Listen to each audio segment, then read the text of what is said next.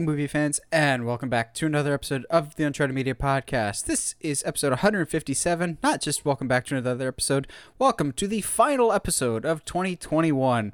2021 was better than 2022, but let's get out of this hellscape, shall we? We're saying this is the final episode of this year because next 2 weeks we're going to take off, and then we're going to come back hopefully better than ever in 2022.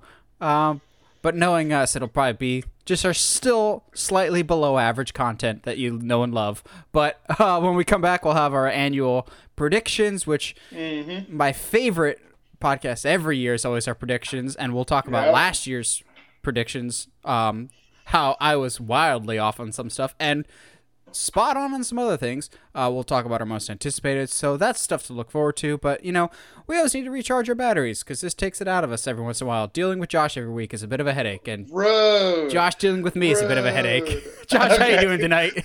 I'm chilling, my dude. It's really crazy. I didn't realize that next year is 2022 and last year was 2022 as well. That's crazy. Did you catch that when you did that in the opening? No? All right, cool. I'm just giving you a hard time, buddy. Yeah, no, I'm chilling. I watched Matrix last night because I was like, why not? Oh, the original Matrix. Yeah, original Matrix. The cinema wins or whatever put up. He's doing the trilogy. Like the 3 videos, did the trilogy. And I was like, it really has been a long time since I've seen the original Matrix. It's a good time. I'm down. Yeah, sure. Okay. Whatever. I know I should watch them. I've only ever seen the original trilogy once, and it's like one of my dad's favorite movies. I genuinely don't remember that much about the Matrix because it's been so long since I've seen them. All I remember was getting stuck in my head of there's this big iconic moment where Neo dodges the bullets. The dude still gets shot anyway. Yeah. There's a lot of really cool stuff that in my memory is way cooler. And you know what? Watching this movie as a 12-year-old kid was probably absolutely mind-blowing. But as an adult, and there's so much in film that has been affected, influenced by the Matrix since, it's weird. It's weird. It's really weird. Yeah. You watching anything else besides Matrix? I watched in one go the full first season of Arcane. It's very, very, very good. I would recommend it for anybody, even if you haven't played League of Legends. It's definitely amplified if you've played the game for a long time, but the show is very, very good. Watched 4 episodes of the now canceled Cowboy Bebop. Yeah, that stings, but I can't say I'm surprised. And that was the thing too, is it definitely hurts a little bit because I was really, really actually enjoying this show. The guy that plays Spike, John Cho. He's so good. He's good in everything. So I good. love him so much. But I would watch him do this character forever. It's so cool and so entertaining. Are we going to talk about episode 4 of Hawkeye or? Oh, certain somebody showing up next episode. You know it. Oh, absolutely. I've seen the teaser for next episode. Oh, no. I was talking about somebody much larger. Somebody that. Oh, really? If you're on a dartboard, you might be able to stick a pin in it. I hate you. I'm kind of expecting him by the end of the show. They're getting close enough to the top that it makes sense. Yeah. It was just cool. Are we dropping spoilers? I guess it's been a full week. Yeah. It was really cool to see Yelena. I popped really hard when she uses the gauntlets. And I was like, because at that point, you're not really sure. Everyone has theories, but you're not really sure. You forget that she's coming after him. Yeah, exactly. And then she uses the gauntlets, and I was like, yo, let's go! I started to piece it together when Kate Bishop is in the apartment, and he's like, there's somebody else out here. And I was just like, wait, it's kind of late in the game to introduce clones. Oh, it's probably like Yelena. Okay. Which, actually, I was kicking myself because the first time I watched the episode, the lights are flashing, and it took me way too long to realize what that was. Yeah. And then upon a rewatch, when I watched it with Heather a few days later, I'm going, oh, hey, that's a deaf person alarm. I've seen Hush like dozens of times. I should know that, because Hush, that was kind of important. That's how she wins. Well, I think the thing, too, though, is you wouldn't think about it if you... Also because we didn't know it was Maya's apartment, so it's kind of like you wouldn't piece that together. But yeah, no, just cool stuff. I've got all kinds of theories. And my mom's actually getting in on it too, which is crazy. That says something. But like about why Yelena didn't kill Clint right then and there, and why she didn't just go ahead and kill Haley Steinfeld. That's who it is now. Yeah. But yeah. So it's just interesting. It's really, really cool. I'm excited to see Florence Pugh. I literally, like, when I popped really hard when we were watching it, because we watch every episode as a family, and everyone was like, "What? Who is that? Who is that?" And I was like, "It's I couldn't remember Yelena, and I was like, "That's Florence Pugh." Pew pew. Pew pew pew pew. So, but yeah. Which I'm still gonna be one of those hipsters to just go, I knew about Florence Pugh before it was cool. I saw Fighting with My Family, because that was the first thing I ever saw. And then like a few months later is when she really started to blow up. I'm just like, y'all slept on Fighting with My Family. We slept on Fighting with My Family because the god awful commercials. Paige here. Paige here. I'm getting commercial PTSD. God, I hate that commercial so much. I agree. I wouldn't be surprised though if the reason she kept Clint alive is because remember in the end of Black Widow when I'm just gonna call her Elaine because I don't remember her actual name. When Elaine shows her the picture, it's just like, this is your target. It's Hawkeye wearing the Ronin outfit. So maybe Yelena's the one that tells the world, hey, I'm not gonna kill him, but this is the guy that is Ronin. Have fun. Like, that would be uncomfortable.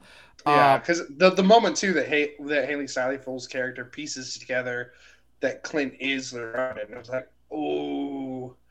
There's been like this episode and last episode have been like some hard hitting like emotion episode like moments. Which, as much as I love Kate Bishop, I think my favorite character in the show is Hawkeye's wife, who is like, clearly has some awesome secrets of herself. Like I always appreciate in movies when they have realistic depictions of relationships. Like most other shows to just be like, gosh, the kids really wish you were here. If you're better at your job, you'd be with us. Like guilt tripping him the whole time. Instead, this time she's like, I know the dangers this is. You're calling, you're communicating. I get that this is important.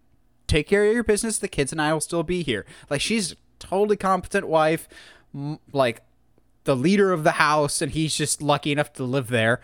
But when he's like, you got some secret information, she does some digging on her own and can speak Russian? I'm sorry, you thought we wouldn't notice that? Yeah, so she's the coolest. And she's my brother, Velma.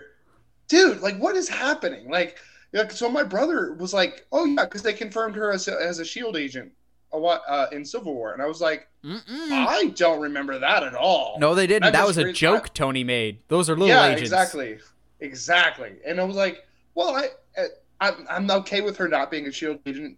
To me, that's just a symptom of having a husband that's Hawkeye."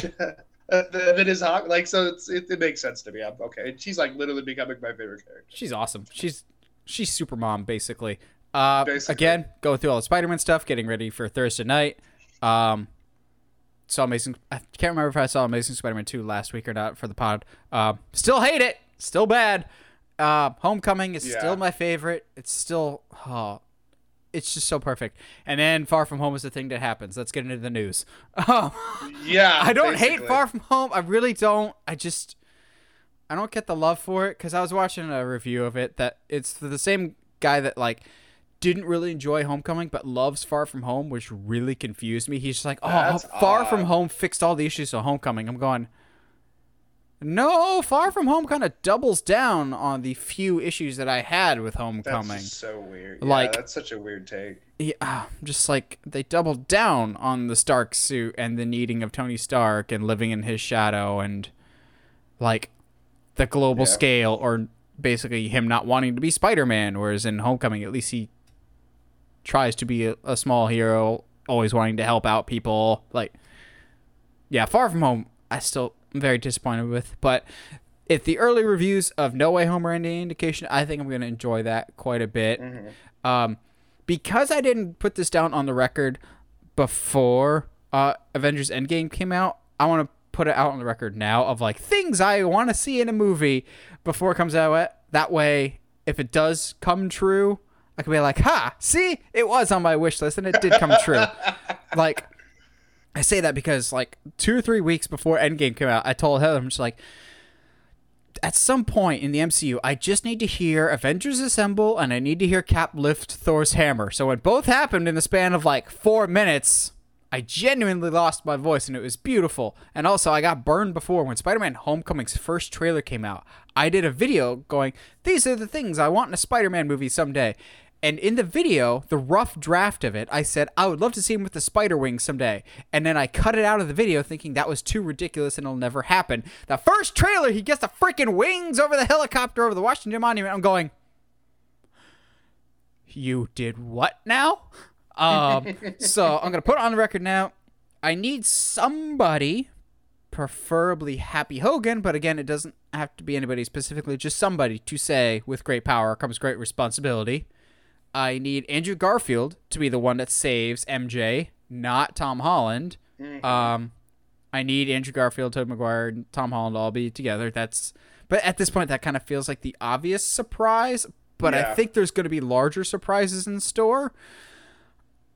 I'm not saying Miles Morales is going to be in this movie, but the odds of him being in it have gone up for me. Because I saw the people at the red carpet, and while Toby and Andrew weren't there, Shameik Moore was, and he voices Miles in Into the Spider-Verse. I'm going, okay, this to me does not confirm that he's in the movie, but the odds are a little bit higher of it. That being said, Sasha Banks was also at the premiere, and I highly doubt she's in the movie too, because you know. Oh no, she's the new MJ. She had a dream that she was falling from a tall building. Oh. Had a dream I almost made it, then I got dropped. Jeez. Now, I think the things that are feel like they're certainties is that Toby and Garfield are going to show up. I think I'm with you. I wouldn't be surprised if Miles shows up. I wouldn't be only because you and I have discussed it. I wouldn't be surprised if an Emma Stone Spider-Man would show up. I'm sorry I put that into the ether. I know, because now, like, if it doesn't happen, and like that moment where she and Garfield have like an interaction, like I'm not emotionally ready for that at all. What if she catches MJ? Oh, stop. Oh, I don't... Like Andrew reaches out for her, but Spider-Gwen saves her instead. Oh, I'm not ready for that. I'm not ready for that at all. I'm not 100% sure. I don't think... Venom's going to show up, but I don't know if it's going to be in this movie. If that makes sense. Yeah. I think Tom Hardy's Venom will show up. You don't think Topher Grace, that 70s Venom? No, I need the Japanese Spider-Man to show up with this giant mech robot at the end. Or Penny Parker. Oh, imagine if Nicolas Cage's as Spider-Noir shows up. Imagine. No joke. I'd die. You will hear my cries of adulation. Not even over a phone or over Messenger. You will just hear a distant squeal in the distance. And you'll just go, well, spoiler alert, apparently Cage is in Spider-Man. Because that's an unmistakable squeal. Dude, I'm super excited. I feel better about getting excited about it now that we know that, Spider-Man. This isn't going to be the end of Tom Holland's Spider-Man. This isn't. He's going to have another trilogy, whatever. And now I feel like I can relax and enjoy this movie and not have that in the back of my brain. Although if they end up doing that, it's probably going to be more heartbreaking. Supposedly, from all the early reactions, it's a very emotional movie to which I'm just going, so we're going to kill Happy, just like I've been saying for a very long time. Also, I'm just going to put this out in the ether now. Pepper Potts, can she die? Doesn't have to have narrative sense. Just have a quick cutaway of Stark Tower blowing up and Pepper inside. Just, please. And I know that's cold and it has nothing to do with Spider-Man, but can we just kill Pepper? Just kill all the Starks. But then who's going to raise Morgan? The streets. We end up having a female gangster Iron Man in a few years. Oh man! All right, let's talk about some trailers. There was a lot of trailers this week, which I thought was a little bizarre. Like, we have the Halo trailer, but we're not going to talk about that this week because that was the definition of a teaser trailer. But a trailer that exists, I'll put it that way, is Fantastic Beasts: The Secrets of Dumbledore. It's going to take me a while to get used to that name just because I'm always I don't know why, I'm inclined to go, Fantastic Beasts: The Crimes of Dumbledore. I'm going, oh wait, nope, that's merging the last one and this one. This trailer exists and worries me greatly. Because y'all know, if you've listened to the podcast for a length of time, I hated Crimes of Grindelwald so much. That and Jurassic World: Fallen Kingdom, what I thought were the two worst movies of the years that they came out. I believe that was 2018 or 2019. Pandemic has kind of messed up my sense of time. I hated Crimes of Grindelwald. And a lot of the issues that I had with that movie don't seem to be alleviated by this trailer. I'm going, okay, Crimes of Grindelwald introduced a whole bunch of new characters and expected me to care about them or, remember their names. This trailer, I'm going, who are you? Who are you? I kind of remember you. But, oh, wait, weren't there one or two other characters that were with Newt? Where are they? Did we swap them out for somebody else?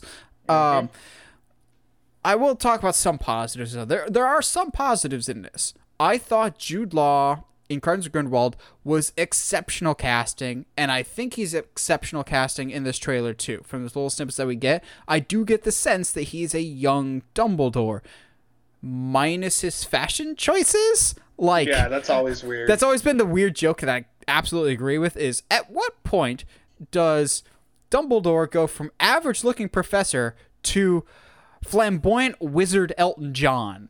His wardrobe in this is so normal. And then he goes to Dumbledore that we know and love with a gigantic beard and flowing robes. I'm going, so where's the connecting here? He looks fine. Again, it comes back to Newt. He feels so out of place in this. The story is clearly getting too big of it's leading to Dumbledore versus Grindelwald. A matchup that has always sounded interesting. But since they started with Fantastic Beasts, it feels like they kind of have to have Newt in here somewhere because they realized Hufflepuffs were underrepresented in the original stories except for Cedric Diggory. So they're just obligatory Hufflepuff. That'll make the fans happy. Just keep sticking him into stuff, whether he belongs there or not. So there's quite a few times that it was just okay, here's the Dumbledore story. And then there's the stuff going on with Newt. I don't particularly care about that. One other positive I had, and then we'll get into the rest of the trailer, is whoever they cast as Dumbledore's brother Aberforth, holy crap, that was spot on. I sometimes fail to see the connection between young Dumbledore and old Dumbledore from a aesthetic and a fashion sense choice. As soon as Aberforth talked and was shown on screen, I'm going, you don't even have to say his name or say that that's Dumbledore's brother. That voice is terrifyingly accurate. Yeah, and looks absolutely. exactly like a young Aberforth. Granted, Aberforth got really underserved in the movies. He just kind of pops up in the final one. He's just oh, hey, BT Dubs, I'm Dumbledore's brother. And everyone's just going, wait, Dumbledore had a brother? Yeah, that was kind of a big element in the books. But, run times. But holy crap, whoever did the casting for Aberforth nailed it. That voice is perfect. That look is perfect. Other castings, I like Mads Mikkelsen as an actor. Mm-hmm. I do not envy his position, though, of stepping into the shoes and the controversy that is Johnny Depp. I hate Crimes of Grindelwald, and normally not a biggest fan of Johnny Depp as an actor. His Grindelwald was not the issue with that movie, though. His performance was not the problem of the movie.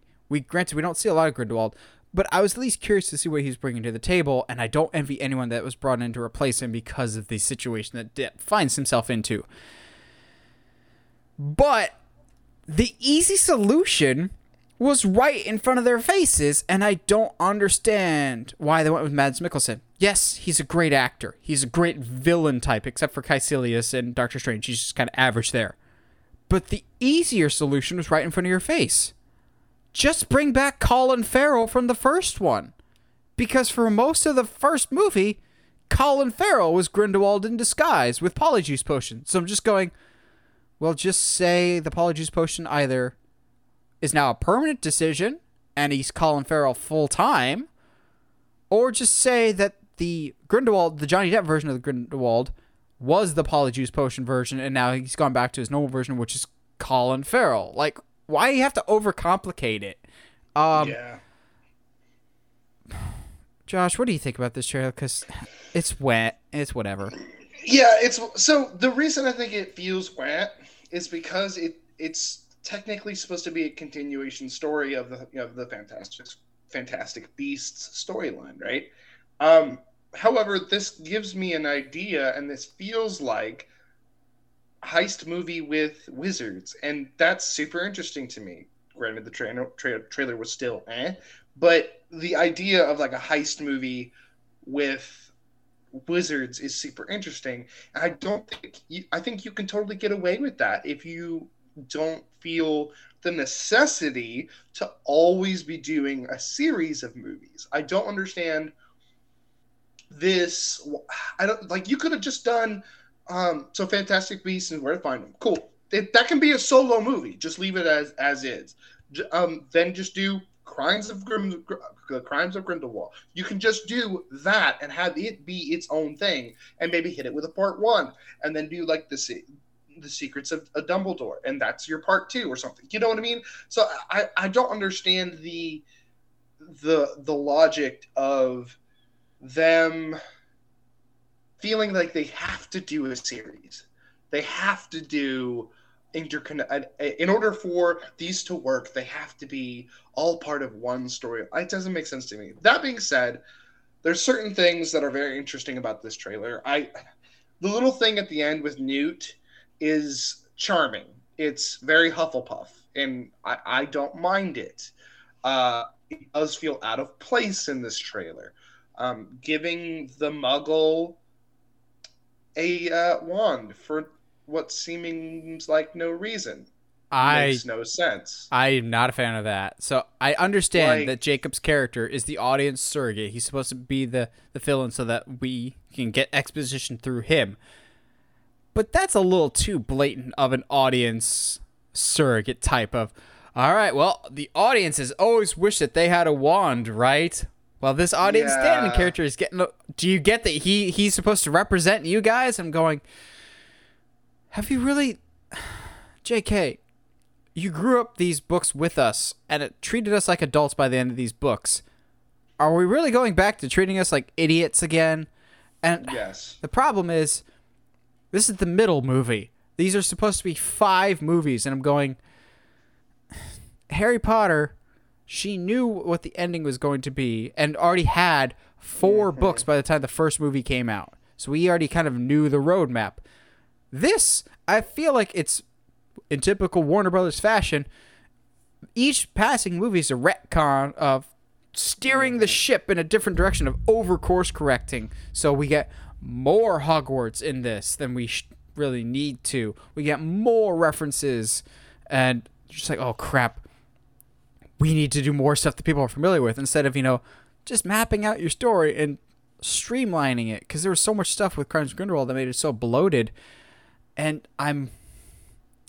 the issue is, I firmly believe that this is the last shot for this series. Not saying for the Harry Potter franchise, but for Fantastic Beasts as a title. I think Crimes of Grindelwald was that damaging to the brand and lost them so much money. But also, the first Fantastic Beasts, while I don't particularly enjoy it, it did okay, but not Harry Potter numbers. The returns on these movies have not been very strong. Like, they've been steep declines. So I really think this is the last shot for this. Also, it's very interesting to keep in mind the larger ramifications of this. Universal in Orlando is building a new park. And so far, the two parks each have their own respective Harry Potter areas. And, of course, there will probably be a new Harry Potter area in this new park, too. In the early days, the rumors were it was going to be Fantastic Beasts related. Interesting now that those rumors are the exterior will be Fantastic Beasts, but inside the rides will be classic Harry Potter themed. I would not be surprised at all if Universal themselves is keeping an eye on this movie going, if it does well, push forward with it being Fantastic Beasts. If it doesn't, scrap it and make it a Harry Potter, a third section that's modern day Harry Potter, which would be very smart. This is Fantastic Beasts started on shaky ground and it's only gotten worse. I think it's starting Jenga with only two pieces as your foundation, basically, and going from there. And it's only gotten worse, I think, for the franchise. Yeah, no, I agree. I personally kind of enjoyed the first one. I thought the concept of somebody, it didn't make sense why he was looking for animals and stuff like that. And that was just like shoved in the middle of this story that Ezra Miller happened to be a part of. It was just such a weird, convoluted tale that I would love to go to a section of a park and it be quote unquote Fantastic Beasts related, and it really is just a walkthrough of the magical animals. I'm okay with that. That would be cool. But like, I don't know if this deserves it, and it's just, I just hope that Universal and Warner Bros. Don't see how these movies have been performing and go, oh, okay, that means people aren't interested in the Harry Potter world. They aren't interested in in magical movies. Granted, they're coming out with that 20th anniversary? Trailer. Show. I think the trailer comes out whenever this podcast episode will come out. Yes. So I'm excited about that. And I think that will show that people do have a love for this IP, but it's just not Fantastic Beasts. Even though I say that knowing on my desk I have Dumbledore's wand from these movies. Also, it'll be interesting to keep in mind that this will be the first Fantastic Beasts movies to come out since all the massive J.K. Rowling controversies. Mm-hmm. So I guarantee you that will also hurt their bottom line, because you have a whole bunch of diehard Potterheads that will boycott this movie because of some stuff that she has stated.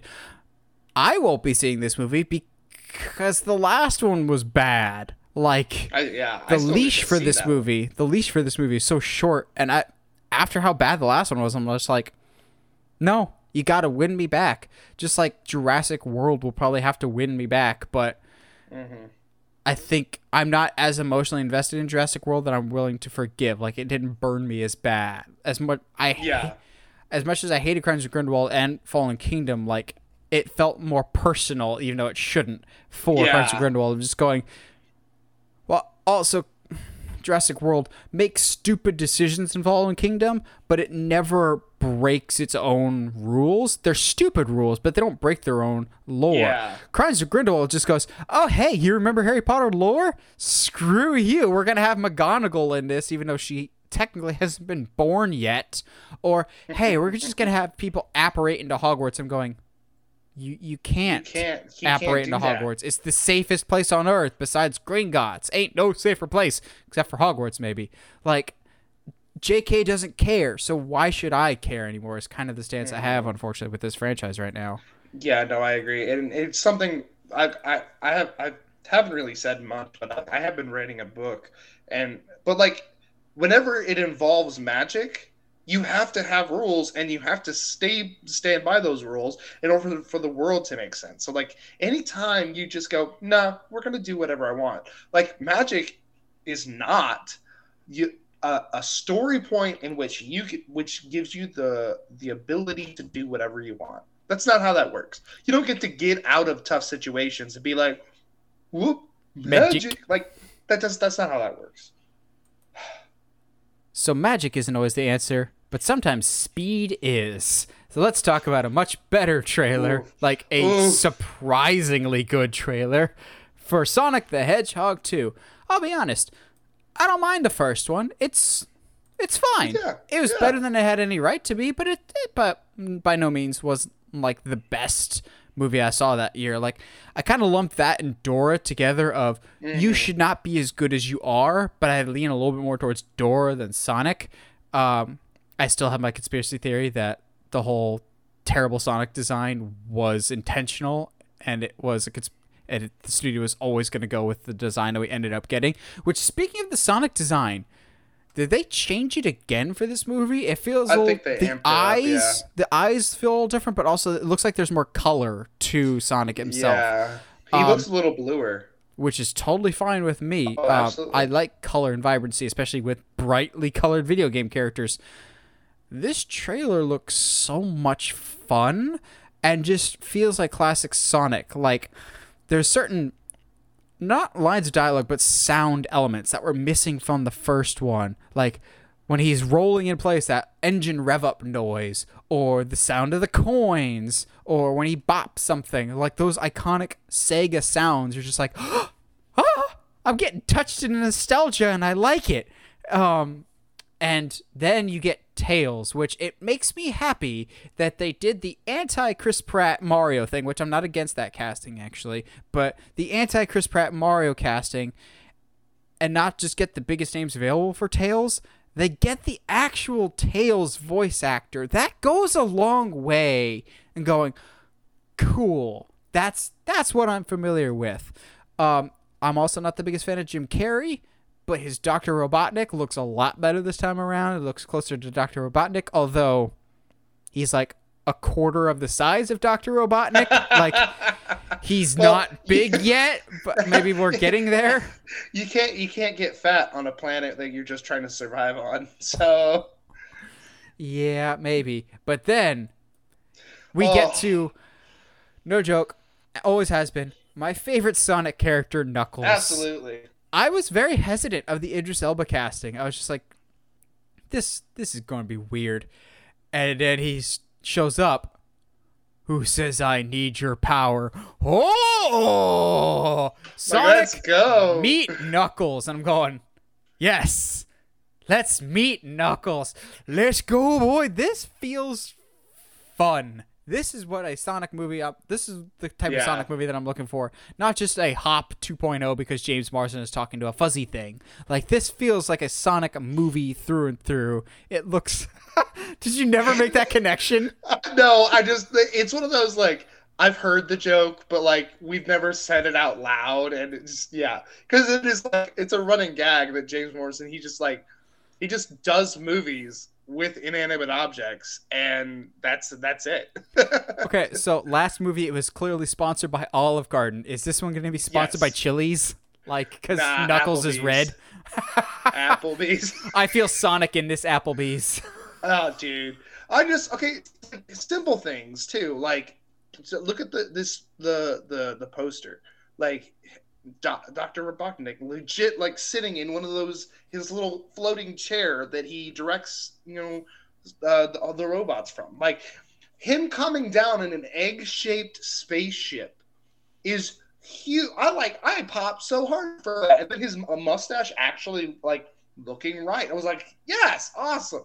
And just Knuckles, I'm glad that they balanced the design between what he currently is in animation and what he like the Sonic X. I was about to say he feels very Sonic X to me. He does, but like bigger Sonic X. Like he's not this like scrawny small guy that it doesn't make sense why he can punch stuff. Cool, but he's also not like juiced up Sonic from the most recent Sonic show. Did you ever see that? Dude, this is terrifying. I'm not a fan. So, but Tails is great, and Tails is one of those ones that are tough to do. That his voice can be annoying.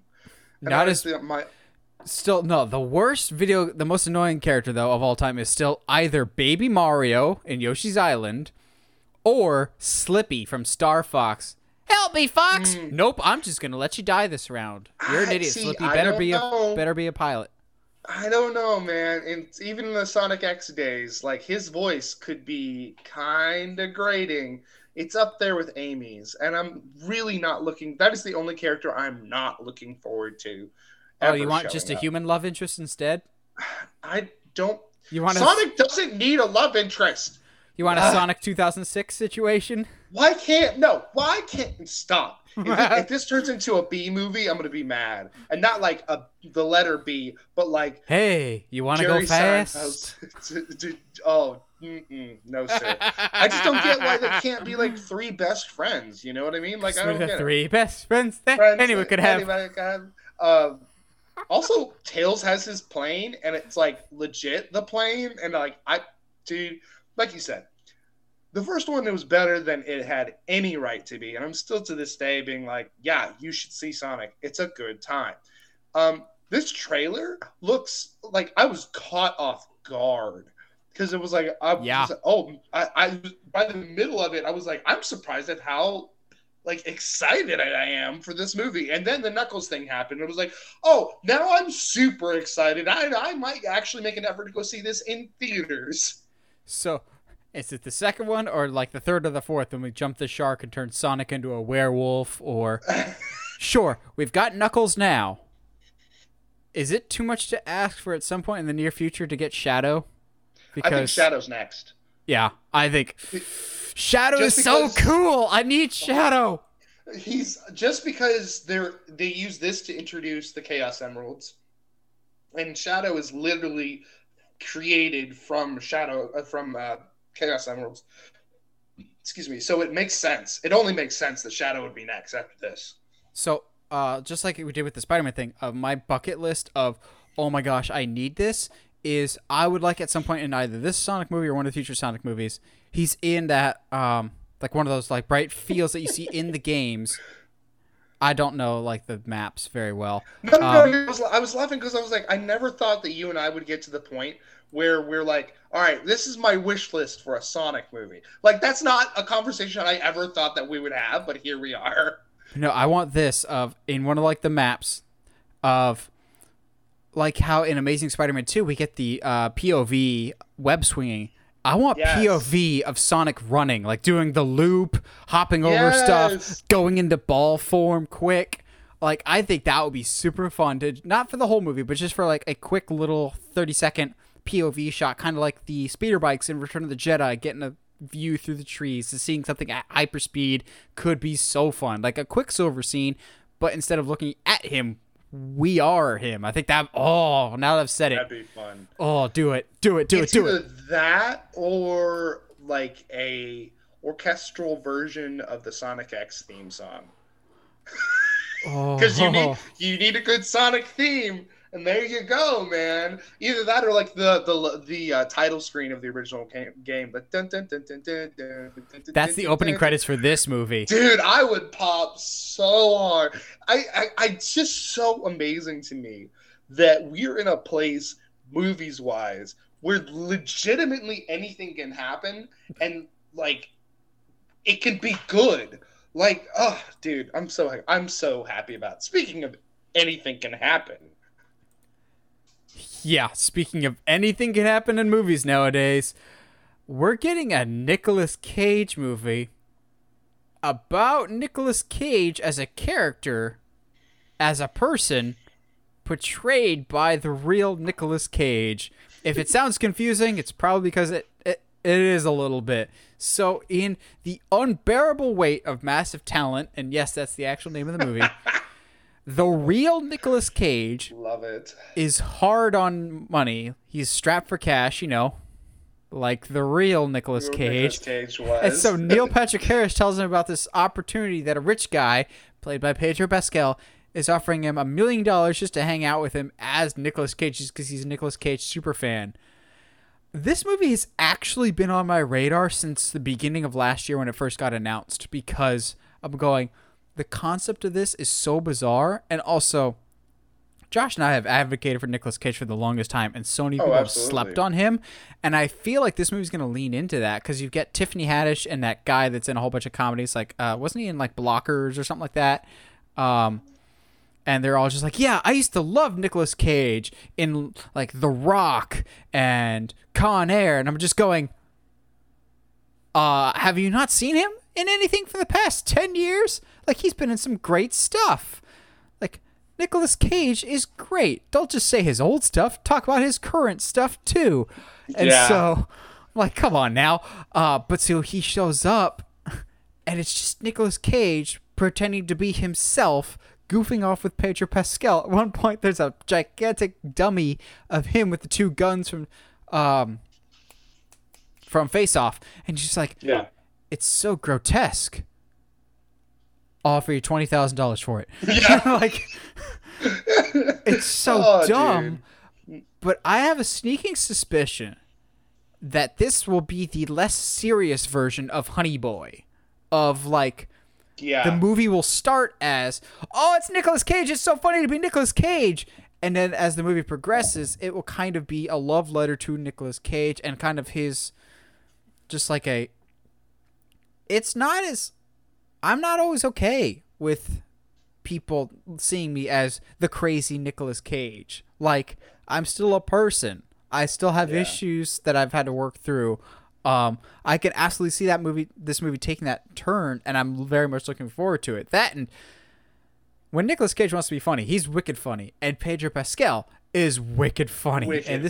This I think is going to balance that line carefully of dumb humor, because there's some dumb jokes in this when they're high and they're trying to get over the wall. You're heavier than you look. I have a big head. And he drops falls on his head. It's like, oh, Mr. Cage, guess we could have walked around the wall. Yeah, I guess we could have. Like, or like what he says when he first meets Pedro Pascal's character on the dock. I'm not going to screw your wife. I'm not going to watch you screw your wife. I'm not going to do whatever to this Javi guy. What's your name? Javi.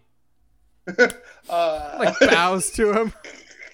Like, it is. I do think this is going to go full Honey Boy, and I'm really ready for it. I feel like this would be the opportunity for Nicolas Cage to tell his story of like, hey, like, I was really down on my luck for a long time financially, and I had to do a lot of crappy movies in order to just pay the bills.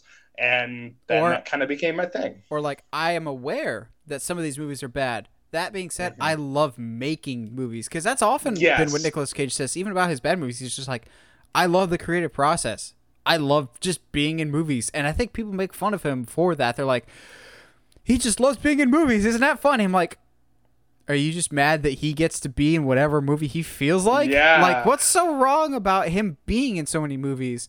And we're not just saying that as big Nick Cage fans. It's just like, I think so many people just see, oh yeah, Nick Cage is a great action star back in the day. Yes, he's been in a lot of low budget stuff, but he's still really good in a lot of stuff. Like, I'll talk about it later for our discussion. He's so good in Pig. Or this year alone, he's got 3 wildly different movies. He's got Willy's Wonderland. He's awesome in that without saying a word. Pig, completely opposite of Willy's Wonderland, of a sad, dramatic character piece. Then follows that up with Prisoners of the Ghostland, a balls-to-the-wall nuts movie where he has explosive to his nuts, essentially. And it's a Shudder exclusive, like one of those type of weird sci-fi-esque type movies. Sci-Fi Channel, not the genre. And he's willing to try everything. And that's awesome. I don't get the people making fun of Cage. I think at times Nicolas Cage, it comes across, and I don't know if people intended or not, as mean-spirited. Like, he's having fun. I enjoy when Nick Cage is having fun because I'm having fun. Not ironically. I see this as he's a different actor than a lot of others. He is fearless. He's having fun. I'm not saying he's Tommy Wiseau of acting. He's much better than that. But Tommy Wiseau is fearless. Nicolas Cage is fearless. I appreciate that. He's one of my favorites, completely unironically. And this is a project that I've been excited for because it feels like an idiotic love letter in the best sense. Yeah. No, absolutely. Like, it just feels like this says everything that I love in a Cage movie. It's ridiculous Cage antics. His, like, the bow thing makes no sense, but I love it. There's just... It kind of gives me a sense that like might actually be how he would greet me. Oh, I, without a doubt, think that's how he greets people. Honestly, just ask, like, anytime you have any questions if Nick Cage is really this wild in real life, go ask Elijah Wood. His interview on First We Feast for Hot Ones, they talk about Nicolas Cage very briefly when him and that movie they did called The Trust, which I still recommend to this day. It's just like, it was just one of those like most surreal moments that he's like, wow, I'm acting with the Nick Cage. Like, that's so cool. You know what I mean? So it just, I don't think that you and I are spitting hyperbole. I do that every time and not even on purpose. Doing hyperbole in that, like, Nicolas Cage is genuinely one of the most entertaining human beings on the face of the planet.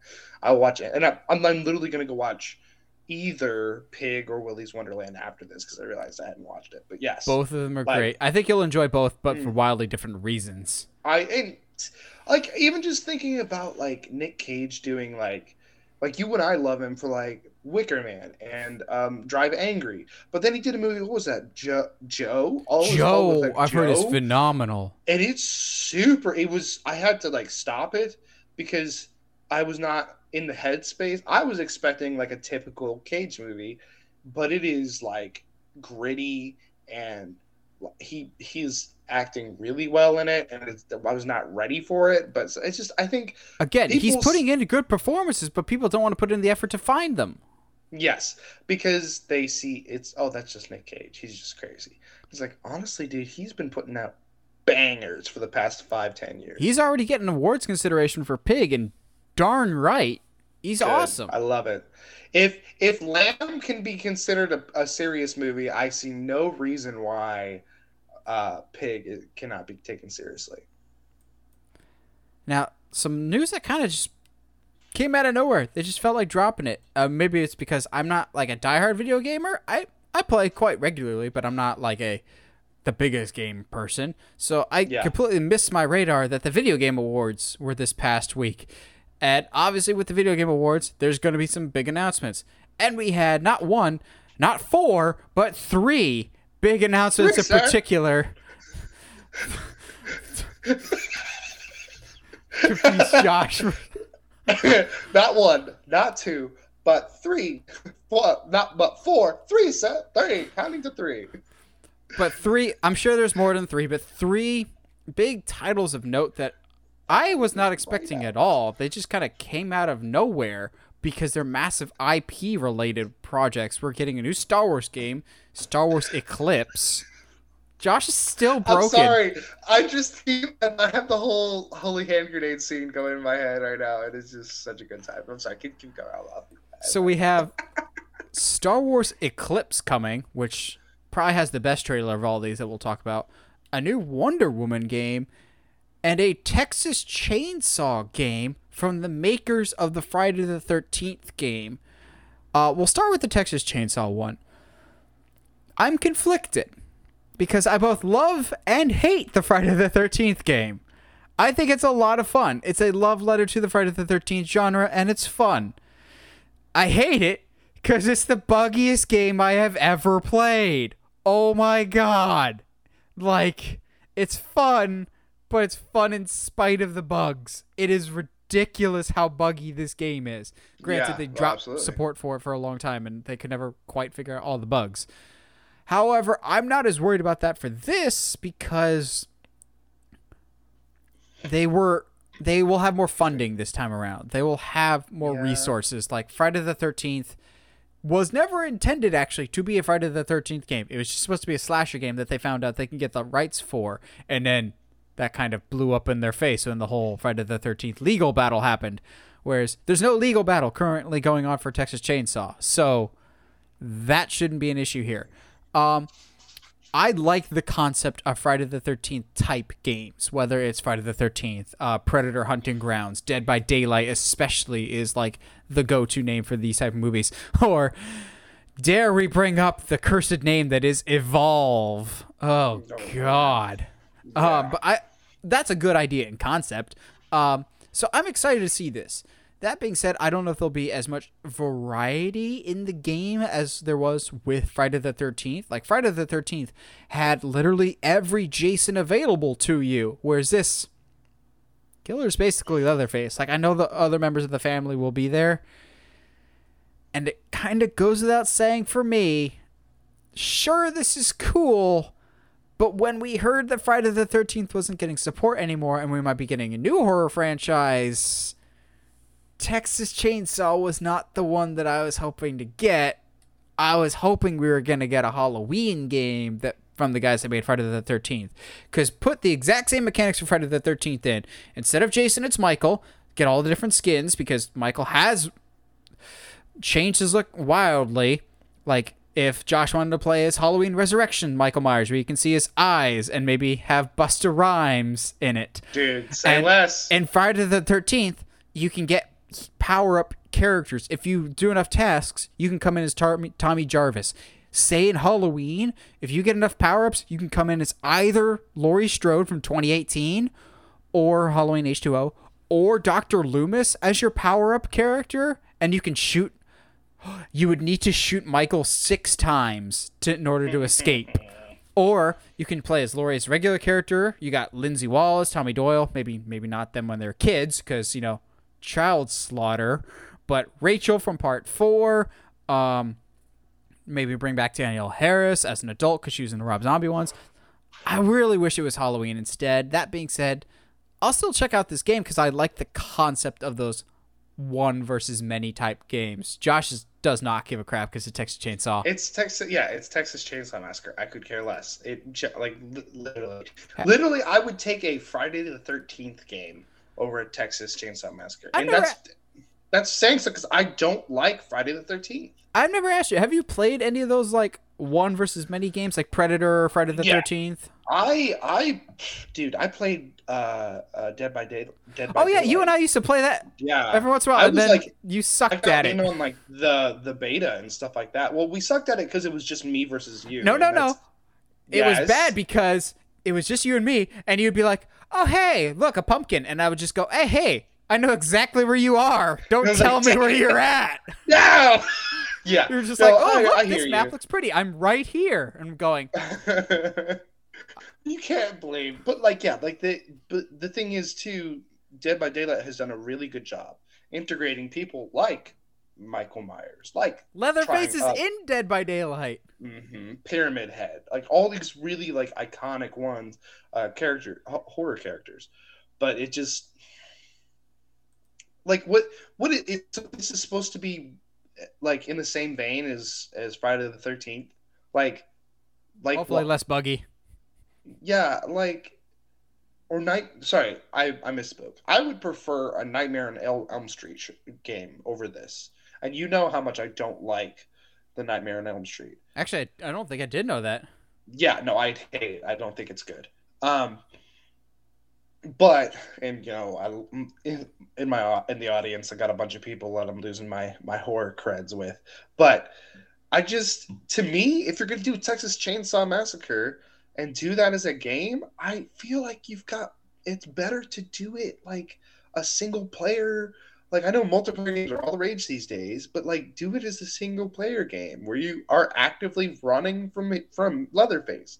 Like, that's the whole point of the game. Like, I feel maybe it's because I much prefer single player adventure games, but like I just feel like it's missing. You're kind of sliding yourself and cutting yourself short when you're just like, no, this is going to be multiplayer only. I mean, Yeah, I do wish Dead by Daylight had an offline mode.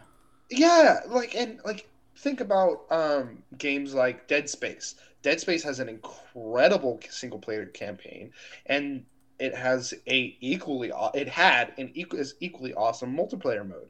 So I think it's Texas Chainsaw. I'm not interested in it already, and then you're just gonna do the same game that's already been done twice.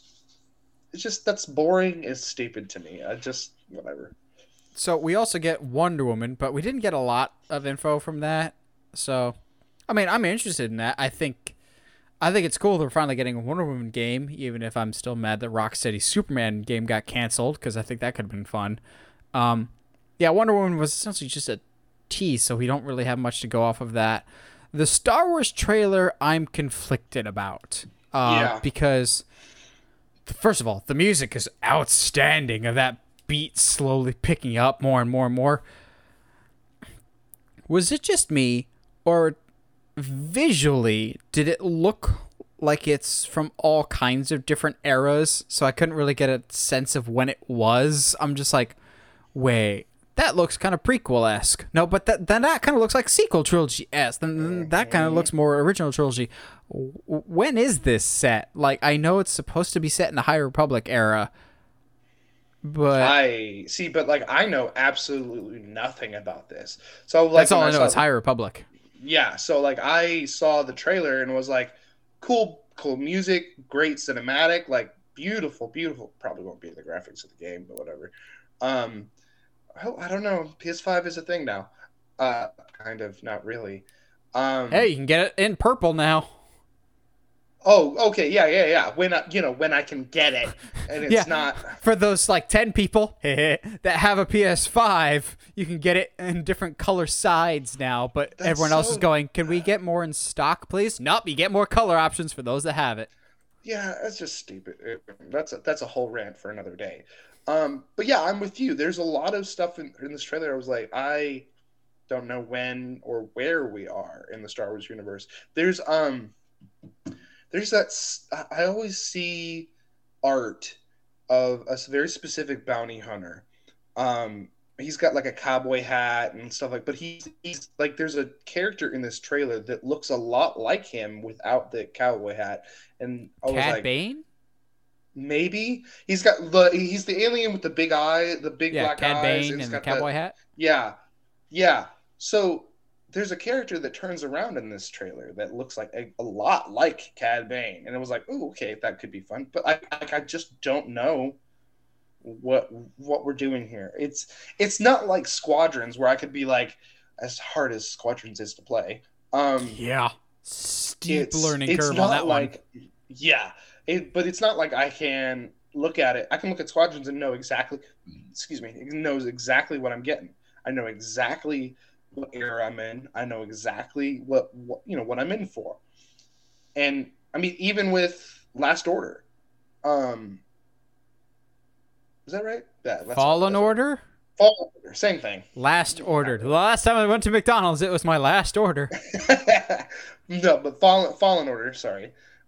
You know exactly when and where it is in the timeline. And just saying High Republic era doesn't necessarily mean anything when you've basically thrown out the entire extended universe.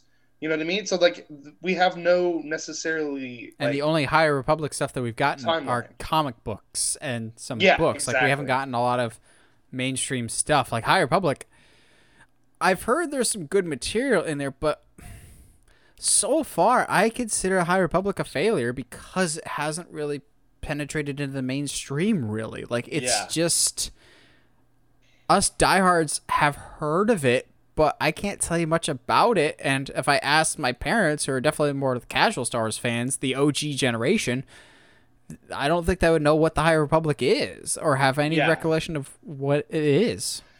So we'll see what happens. Again, if those are, I know it's a cinematic, so I'm definitely taking it with a grain of salt. But if the game actually looks like that, I'm gonna play it no matter what.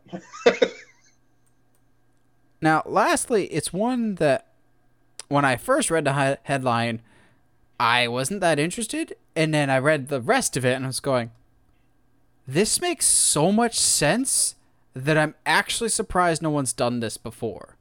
So I'm not the biggest Phantom of the Opera fan. I still kind of technically count him as a Universal monster, even though he really isn't, but he's the guy that gets grandfathered in. Yeah, we'll count you, whatever. But apparently we're getting a new Phantom of the Opera movie set in modern day New Orleans. And I'm going, you know what? That actually kind of really, really makes sense to me.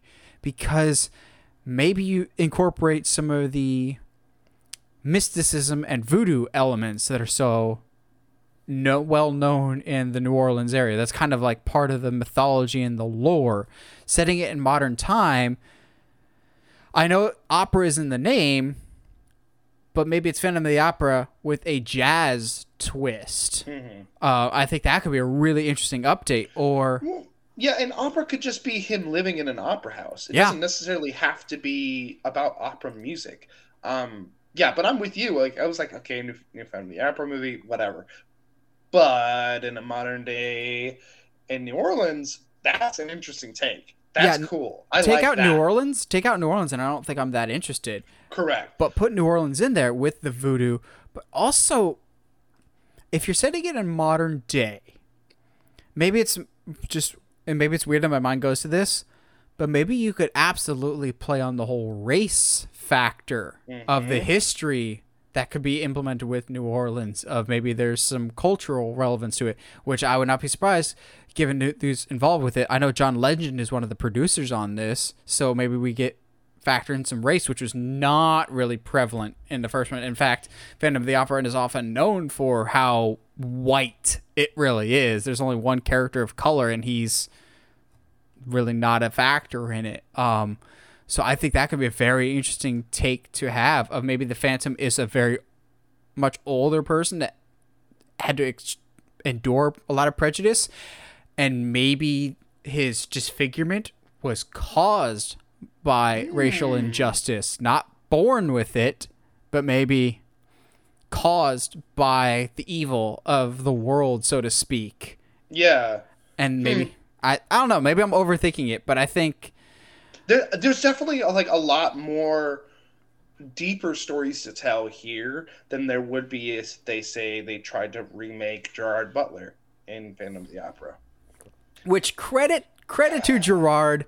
He can have fun at his own expense for that. He's talked in interviews before that he's just, what was it, the Wired autocomplete interview? He's just like, does Gerard Butler sing in Phantom? If you read the remarks on the internet, yes, in fact, I do. Like, he can poke fun at himself. He can poke fun at himself for that movie, which I've always appreciated when actors can poke fun of themselves. Like, he knows that he's just like, yes, I did sing. I don't know if I sung well, but I sung. Like, I appreciate that. We can confirm it was not well, but yeah. But yeah, this definitely just like offers more interesting story, ability to tell more interesting stories than if you were just bring it back. Which is, I think, to me, why I liked Invisible Man, the remake they just did. Was it wasn't like, all right, let's try to do this in the 50s again or whatever. You know what I mean? It was, okay, what would that look like in a modern context? Let's take the basis of this character. What does that look like? And to me, that's more interesting than trying to remake something that there have been countless renditions of. And I know some people love like the era of film, that black and white, that style of costuming. It doesn't interest me. It's been done too much, and it doesn't. Give me something new that I can stick my teeth into. And if you're going to go back to that era, give me a reason why you're staying there and not going somewhere else. Yeah. Also, maybe it's just because of how aesthetically I view New Orleans is.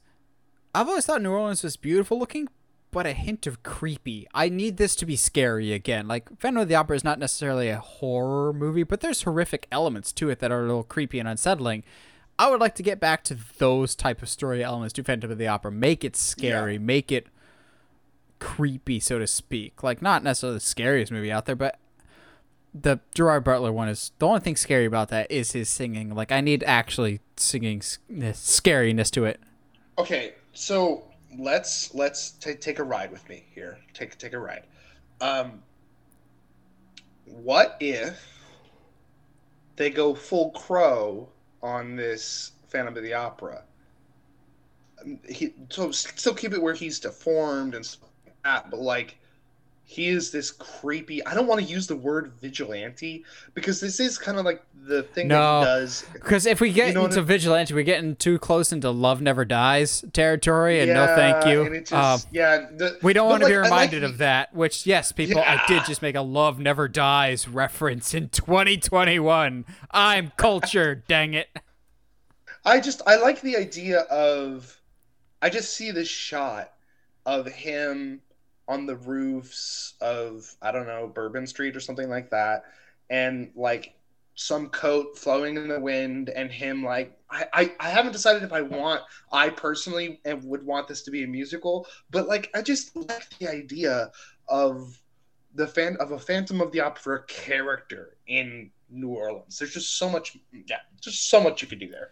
Sterling K. Brown as the Phantom. Because he already has singing experience with Frozen 2. So are we going? So you do want him to be like of color then? I do. I think that would be a really interesting story element. Yeah. No, I agree. Bring diversity to monsters.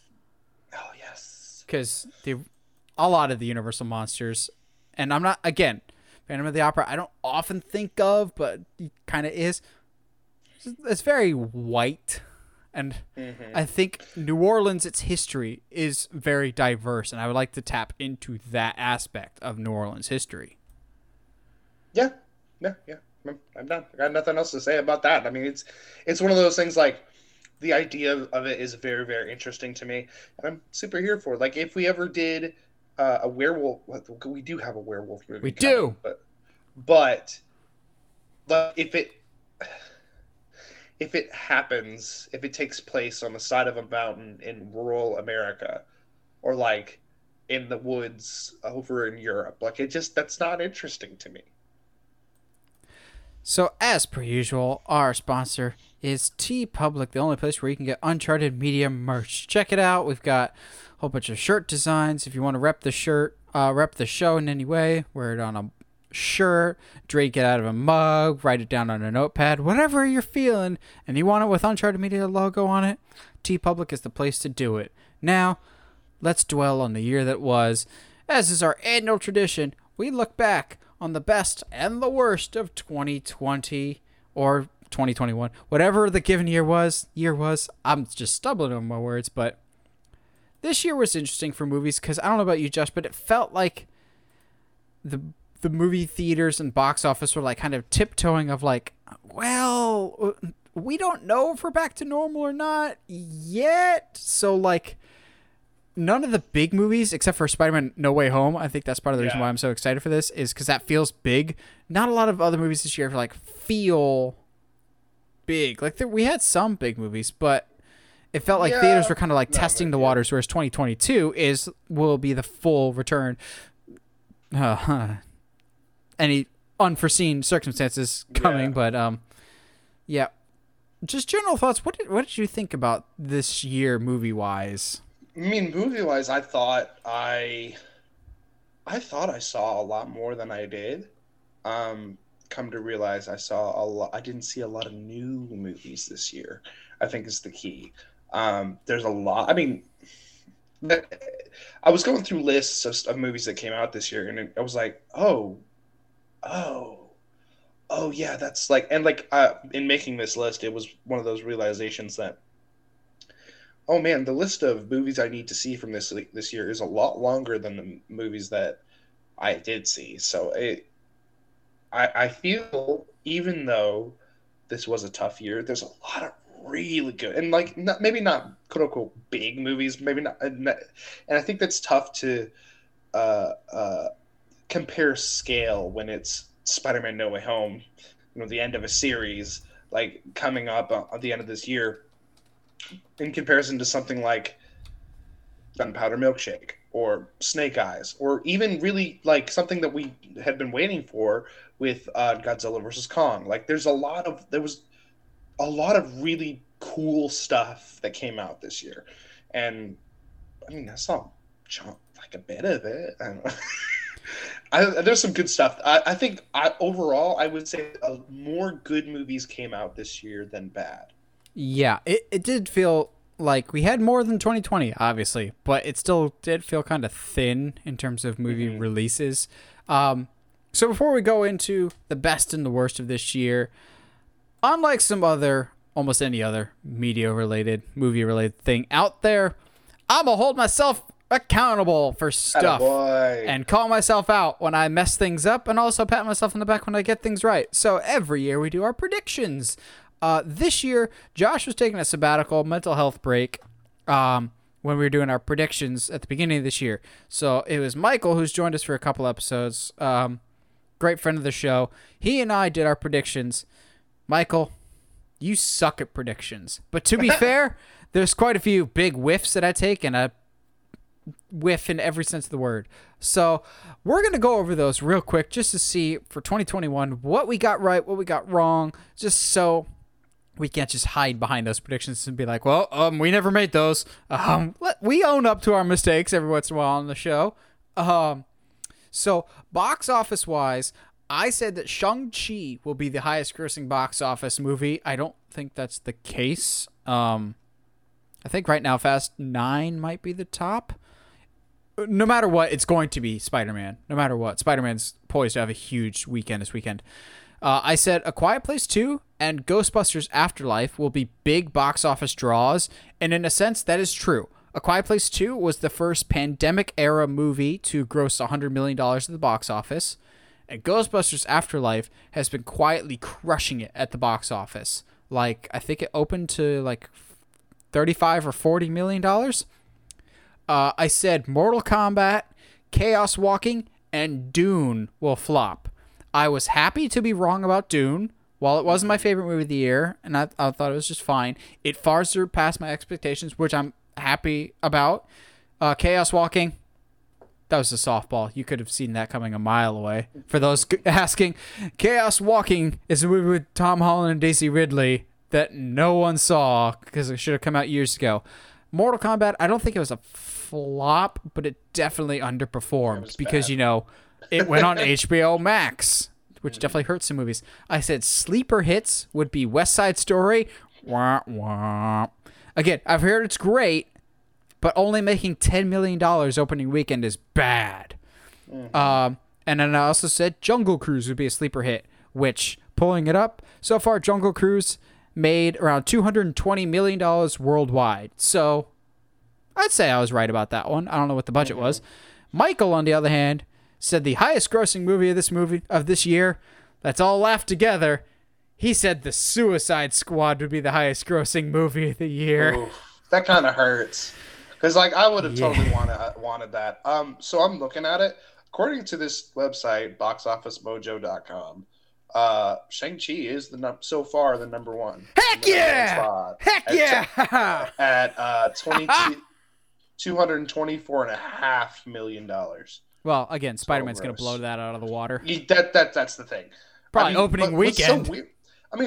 So this is like pretty, like showing us what this year's been like. Behind that is Venom, Let There Be Carnage. So where's Fast 9 on that list? Because I know Fast 9 number 4. Okay, I know Fast 9 made quite a bit of money.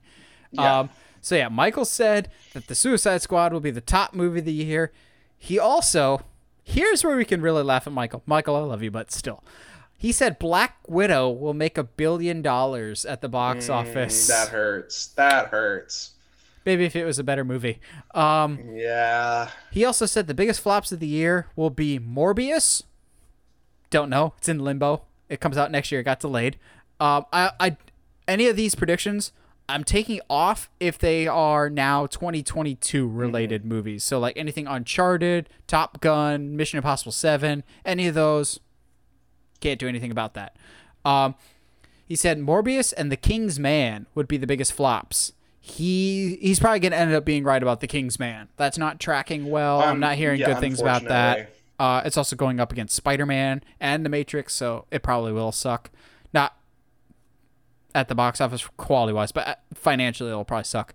And then he said No Time to Die won't make a lot of money. No Time to Die is currently made about $770 million worldwide. So, good job, Michael. And then general predictions, Michael said that Godzilla vs. Kong will end the MonsterVerse and not do financially well at the box office. Wow, yeah, that was wrong. Yep, we're getting more because it did so well. Then the rest of these are ones that I made. Some of them I was close and others way off on. As I do. I said Rami Malek will actually be Dr. No in James Bond No Time to Die. Nope. He really is just a dude named Safin. He probably should have been Dr. No. I said Kong will beat Godzilla in an upset in Godzilla vs. Kong. And I said it would be Mechagodzilla. I said it was going to be Mechagodzilla way back in college. I remember talking to one of my roommates in college when the first Godzilla came out.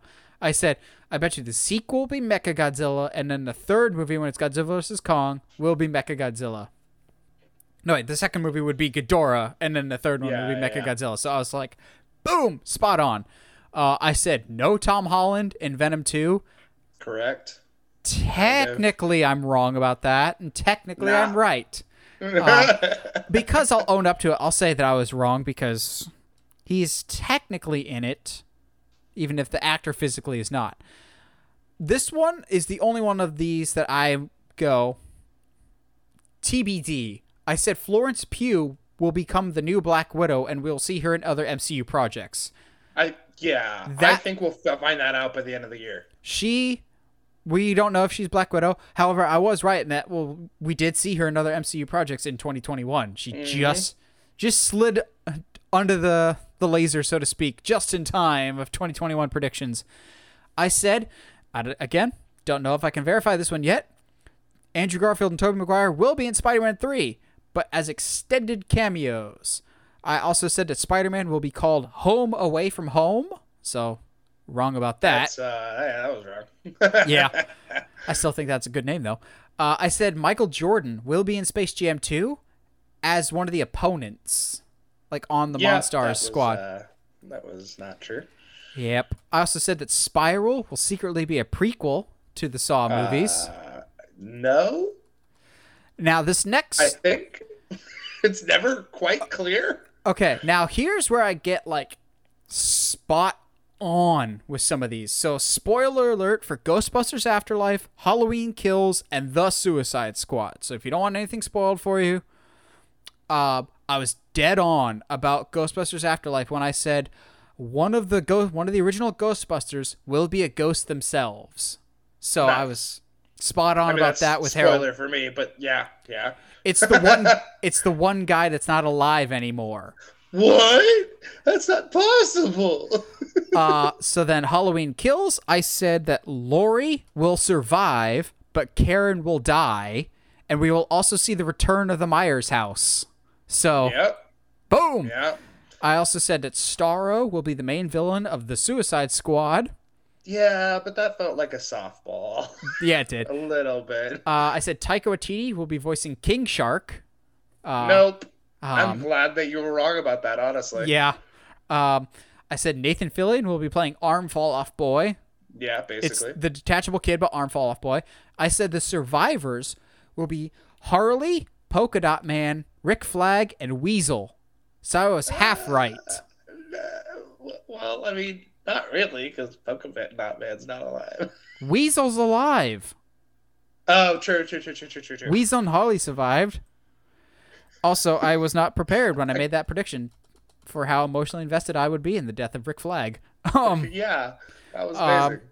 Then lastly, we always make announcements, not like box office or movies that are coming out in 2021, but movies that we think will be announced in 2021. So Michael, God bless his heart, said a new head of Lucasfilm will be announced in 2021.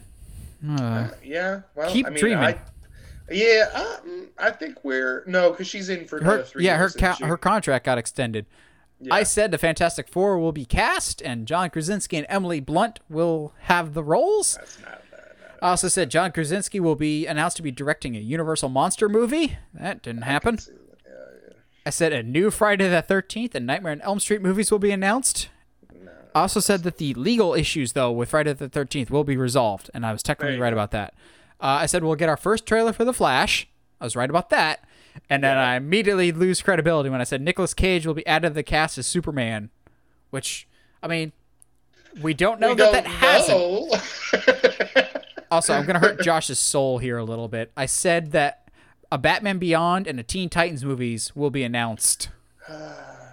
And then lastly, I said a new Superman movie with Henry Cavill will be announced with J.J. Abrams producing but not directing, but it won't be a sequel to Man of Steel or Batman vs. Superman. So once we get to the announcement stuff, I crapped the bed and I was a little spotty, but still better than Michael. Love you, Michael. I mean, this year was interesting. Yeah, to be fair, it's a crapshoot this year. Yeah, because especially like when we get to worst movies, there's one on that list that I didn't think I was going to be putting it on that list, but the more I thought about it, unfortunately, it's there. Yeah, there's I have 3 things in my worst, and none of them I thought were truly awful. Just looking at the things that I saw, I'm like, this is bottom tier. Granted, I know there was some bad movies. I heard horrendous things about Thunder Force, but I'm going, no thanks. It's a Netflix movie, so no. I don't even know what that is. It's basically Melissa McCarthy and Octavia Spencer as superheroes. Directed by Paul Feig. Okay, sure, whatever. Yeah. Okay, so we're breaking this down into 4 parts. We have best movies of the year, so best of the year, worst of the year, underrated movies of the year, and best movie moments of the year. So of those 4, Josh, where should we start first? Let's get the worst out of the way, man. I want to end this year talking about good movies. So let's get the worst out of the way. Okay. Yeah. Start us off. My first it's gonna be Mortal Kombat. It had really so much potential and just absolutely does not deliver. It's like what's that Jeff Dunham line? You polish a turd, it's still a turd. Just because it had really cool looking. I've never heard that one before. Oh, you haven't? Oh, dude, it's from one of his specials where what the monkey that he brings out and is talking about some city in like Arizona or something. He's like, you polish a turd, it's still a turd. But it's a very pretty movie. But ultimately it comes down to it's just. You mean Mortal Kombat ultimately? I hate it. It finishes in a spot that's very much like, well, this is just basically cringe. This is the same cringe as a movie from the 80s. Like, this is... So it's a fatality? It's stupid. I hated it so much. Also, having even seen the movie, and the people involved with the movie don't even like it. But the Cole Young character... No, the people involved with it were big fans, and they clearly had fun making the movie, but the Cole Young character of a descendant of Scorpion was just a bad choice. Like, just leave it as your core cast of original game characters, which I'm still... Cast Miz as Johnny Cage, please. It's just too perfect. Like, it's... Missed opportunity. Well, there's still a sequel coming, probably, but it might be an HBO Max exclusive. It will be an HBO Max exclusive. So... I won't talk about my HBO Max movie, but I'll talk about another streaming movie that I'm going. It's not the worst movie I've seen, but it was just fine. Coming to America, the sequel to Coming to America with Eddie Murphy, the one that for some reason didn't come out much sooner. It's Eddie Murphy's back, and he's got to find his kid in America that he never knew that he had to be the new heir of... Why am I blanking on where he lives? It doesn't matter. The movie sucked. It just... it wasn't funny. Like, it's clearly PG-13 Eddie Murphy, which is not necessarily a bad thing. We've gotten PG.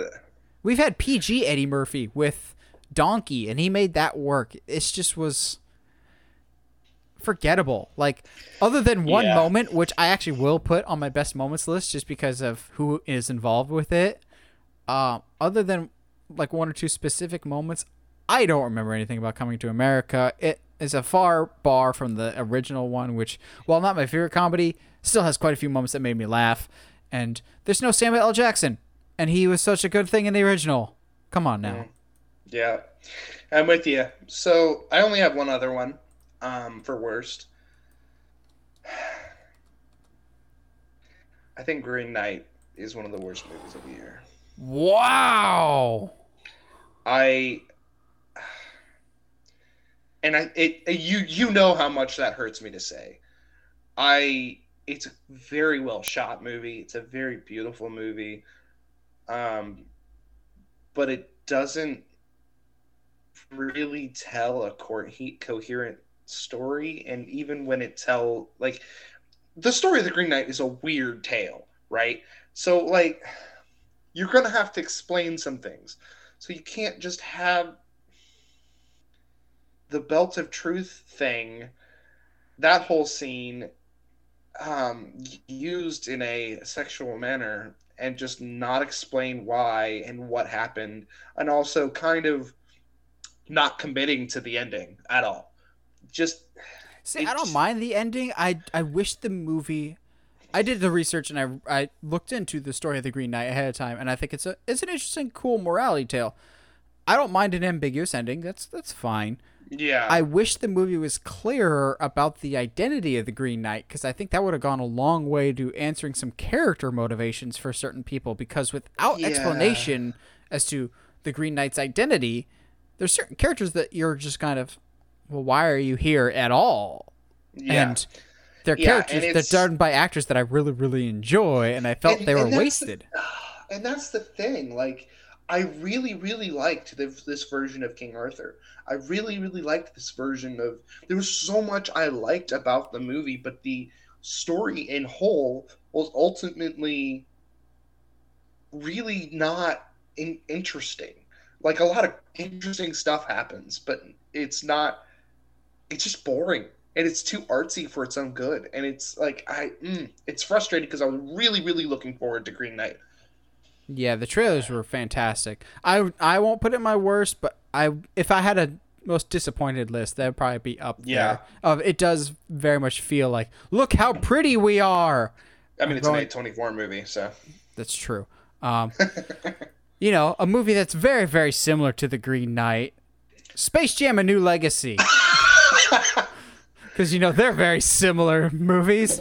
Again, it probably would have ended up on my worst list, but I did not see it, so. I saw it because I was curious. And here's where I'm going to piss off everyone else. Fair. The original's not as good as you remember either. I welcome your booze and vitriol. Space Jam is a terrible movie, and Michael Jordan can't act. Neither can LeBron James, apparently, except when he's on the basketball court. The problem is, I've seen LeBron in other stuff. He is really funny in Trainwreck. Like, he's got some really funny clips in that. Oh my God, is he phoning it in this? Also, it's really funny to see behind-the-scenes videos of people spraying hair on for him so he doesn't have as receding of a hairline, because, you know, everyone makes fun of his hair anyway. Yeah. Just, LeBron, just shave it. Just embrace the bald, man. Be like Jordan. Embrace the bald. So I went into it going, it can't be that bad. And I had heard about the premise, and it was different enough from the original that I was like, okay, I'll give it a shot. It's not the worst movie I've ever seen, but it's the most blatant, just like a, hey, on HBO Max, you can watch all of these characters. Going, interesting that you only have Warner Brothers characters in attendance for this global basketball game. And again, why does Warner Brothers continue to misunderstand Iron Giant? Ready Player One. Space Jam: A New Legacy. He's just there to show up and destroy stuff. Like, that's against his character. It's just dumb.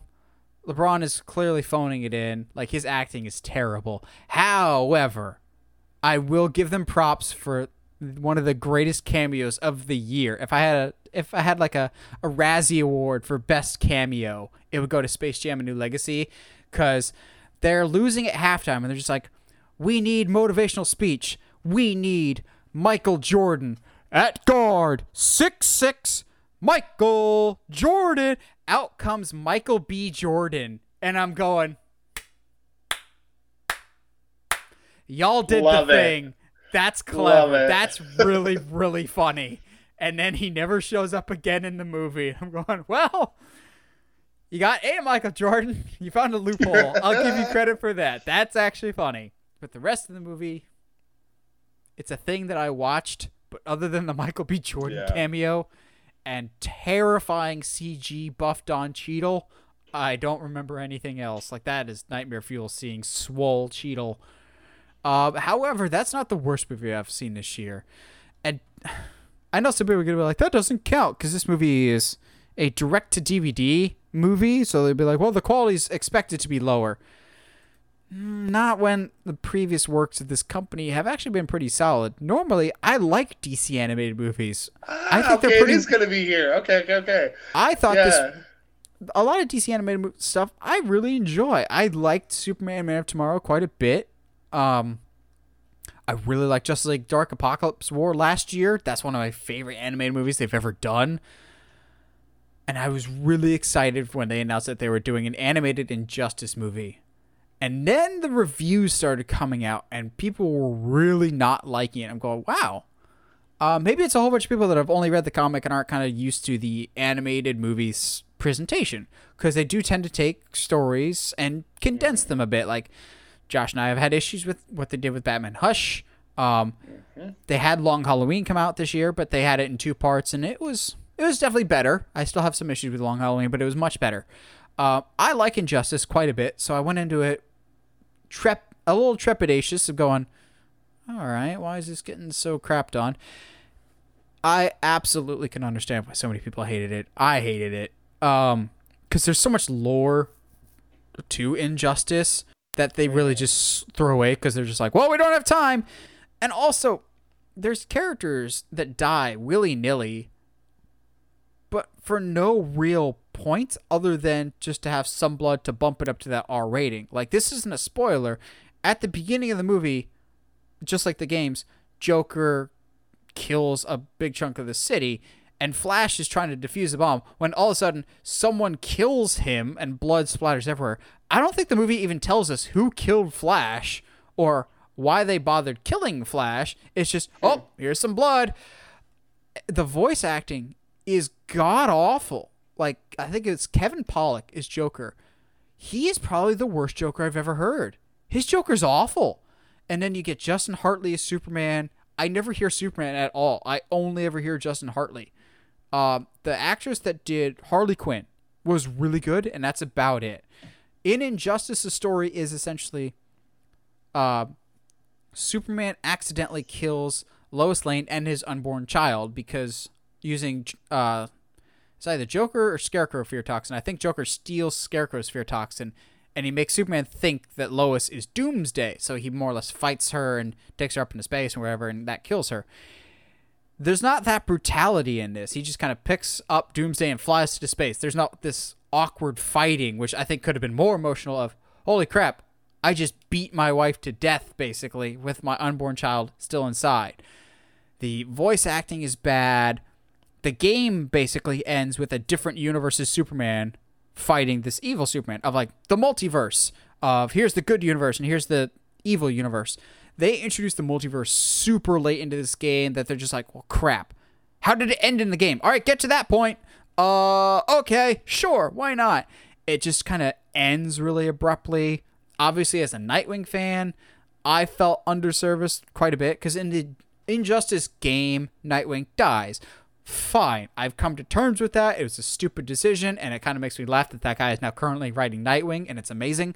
But in the comic, Damian throws a wing ding at Nightwing's head, it hits him, falls to the ground unconscious, but when he falls, his neck lands on a rock, and that snaps his neck.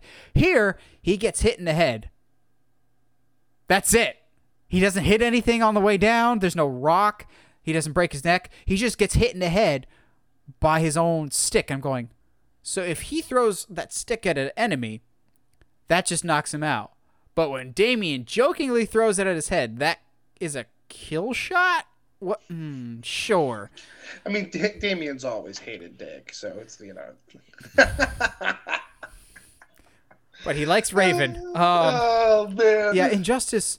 Normally, the animated movies are well casted vocally. The voice cast across the board was just so bad that it really made the rest of the movie suffer. And the pacing was bad. Superman just turns evil real quick. Characters die just for the sake of it. The global scale of the game and the comics isn't really there. Like, there's no real prevalent war between the Atlanteans and the Amazonians or the humans. Like, Wonder Woman is still kind of there being evil, whispering in Superman's ear, but that's not as prevalent as it is in the game. Like, they cut out so much. And even if there wasn't a comic or the game to base it off of, I still think this would have been a bad animated movie just for how much they rushed it and tried to put in as many characters as they could and under-deliver on just about all of them. Fair enough. Yeah, fair enough. I just keep hearing the Screen Junkies guy be like, "Is this gonna be an issue in the future?" Nah, barely an inconvenience. Like, of when it comes to them, like, is introducing the multiverse too late? Is that gonna be a problem? Nah, barely an inconvenience. Like, tough stuff, dude. So what should we tackle next? Do we want to do underrated? Then let's do underrated, then best, and then we can just wallow in the best moments. Okay, sure. There's a lot of really good moments. Yeah, there've been some good individual moments this year. Even the movies that don't make the list for like best and stuff.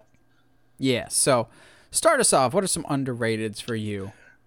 And I think I put this in the underrated because I feel like not a lot of people saw it, for obvious reasons, but the Mitchells versus the Machines. Yay! Easily one of my favorite animated movies from this past year. Yeah, like, this is on my underrated list too. Oh, good.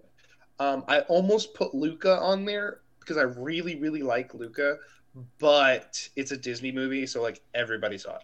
Yeah. But the Mitchells versus the Machines has several moments in it, which are like one of my favorite moments for this year, but is incredibly charming. The animation is incredibly unique. The story is not necessarily original, but like also has a lot to say and taking on the typical trope of, oh, daughter's going off to college, time for some family issues. Like, but it does that, but does it to a level that is heartwarming and actually makes sense. And like, this is how family, like my family is this way, with a lot of stuff happens that the Mitchells do. But I literally will always recommend the Mitchells versus the Machines if you can find it. I don't know where it's on Netflix right now. Yeah, Netflix. Okay. It's a Netflix exclusive. Yeah, it's also on my underrated list. I had so much fun with Mitchells versus the Machines. It justified every 2000s child's fear of Furbies. Because, as we all know, Furbies and It's a Small World will one day rule the world, whether we want to or not. They'll take over the world. Mitchells vs. the Machines also introduced me to one of my new favorite child characters, which is the son, who is just weird, and I love it. Hey, do you want to come over and talk about dinosaurs sometime? Like, he talks all dinosaurs. He is a dinosaur. He's just endearing, and the mom freaking out on the robots is great. Them adopting the robots as family is great. And then, obviously, you can see it coming a mile away, the emotional manipulation. But when you find out the dad's side of the story of, without saying too much because we do want people to see this, what he gave up type of situation, you're just going, oh, this almost feels like old school Pixar, not current Pixar. Yeah, absolutely. And I wouldn't say manipulation is hard, because like every movie's gonna do that, but it's such a negative word. But because this movie does a good job of hiding its intentions and hiding its lore, so to speak, that it does. You get bits and pieces, but then by the reveal, it really does hit hard, and it puts a lot of things in perspective. And it's just, gosh, it's such a great movie. So, I'll do one Nicolas Cage movie now because I have two underrated Nicolas Cage movies. Pig is really good, and I'm glad to see some awards considerations being given for Nicolas Cage in this. So the premise is going to sound really dumb. But Nicolas Cage is a man that lives out in the woods that has a truffle pig that basically helps him find truffles, and he lives by himself. Then one day his pig gets stolen, and he goes on this mission to go get it back. But it's not like a John Wick where it's a revenge mission. It's basically a character working through grief and sadness and isolation as he's already distanced himself from the world, of just like uncomfortably, forcibly asserting himself back into the world to try and find basically his one and only friend out there. And whatever you think of Nicolas Cage's performances, it's not this. This is quiet. It's subdued. Also, as much as I love like the Suicide Squad or Zack Snyder's Justice League or even Shang-Chi's soundtracks, I think Pig actually has my favorite soundtrack of the year. I've been re-listening. Really? Okay. I've been re-listening to that a lot the past few days. It reminds me a lot of Moneyball's soundtrack, of very much an ambient background chill comfort music, but that works so well for this movie. Like, I really love Pig's music, which, quick peek behind the curtain, I am deep in production on the end of the year movie montage. I'm bringing that back because it was off last year because we didn't have nearly enough movies to do a montage. But I'm working on the 2021 movie montage, and I'm using some Pig music. Which, that sounds weird. I'm using some Pig music because the soundtrack is just so good. And Josh is going to be watching it soon. Either that or my other underrated movie, Willy's Wonderland, a complete 180. Pig is a thought-provoking think piece, an emotional roller coaster. Willy's Wonderland is Nicolas Cage as a silent man that beats the crap out of animatronics. I love it so much. He curb stomps an animatronic into a toilet, and I love it. It's so dumb. It's so fun.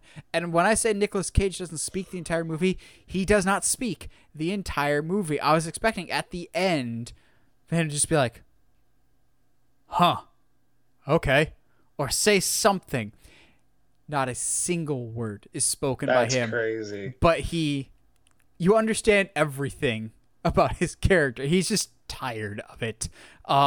It's goofy, ridiculous fun. He carries it on his shoulders because there's some other actors in it that are really not that great. The teen actors kind of remind me of like Vine stars, basically. Like, they're not the most talented out there.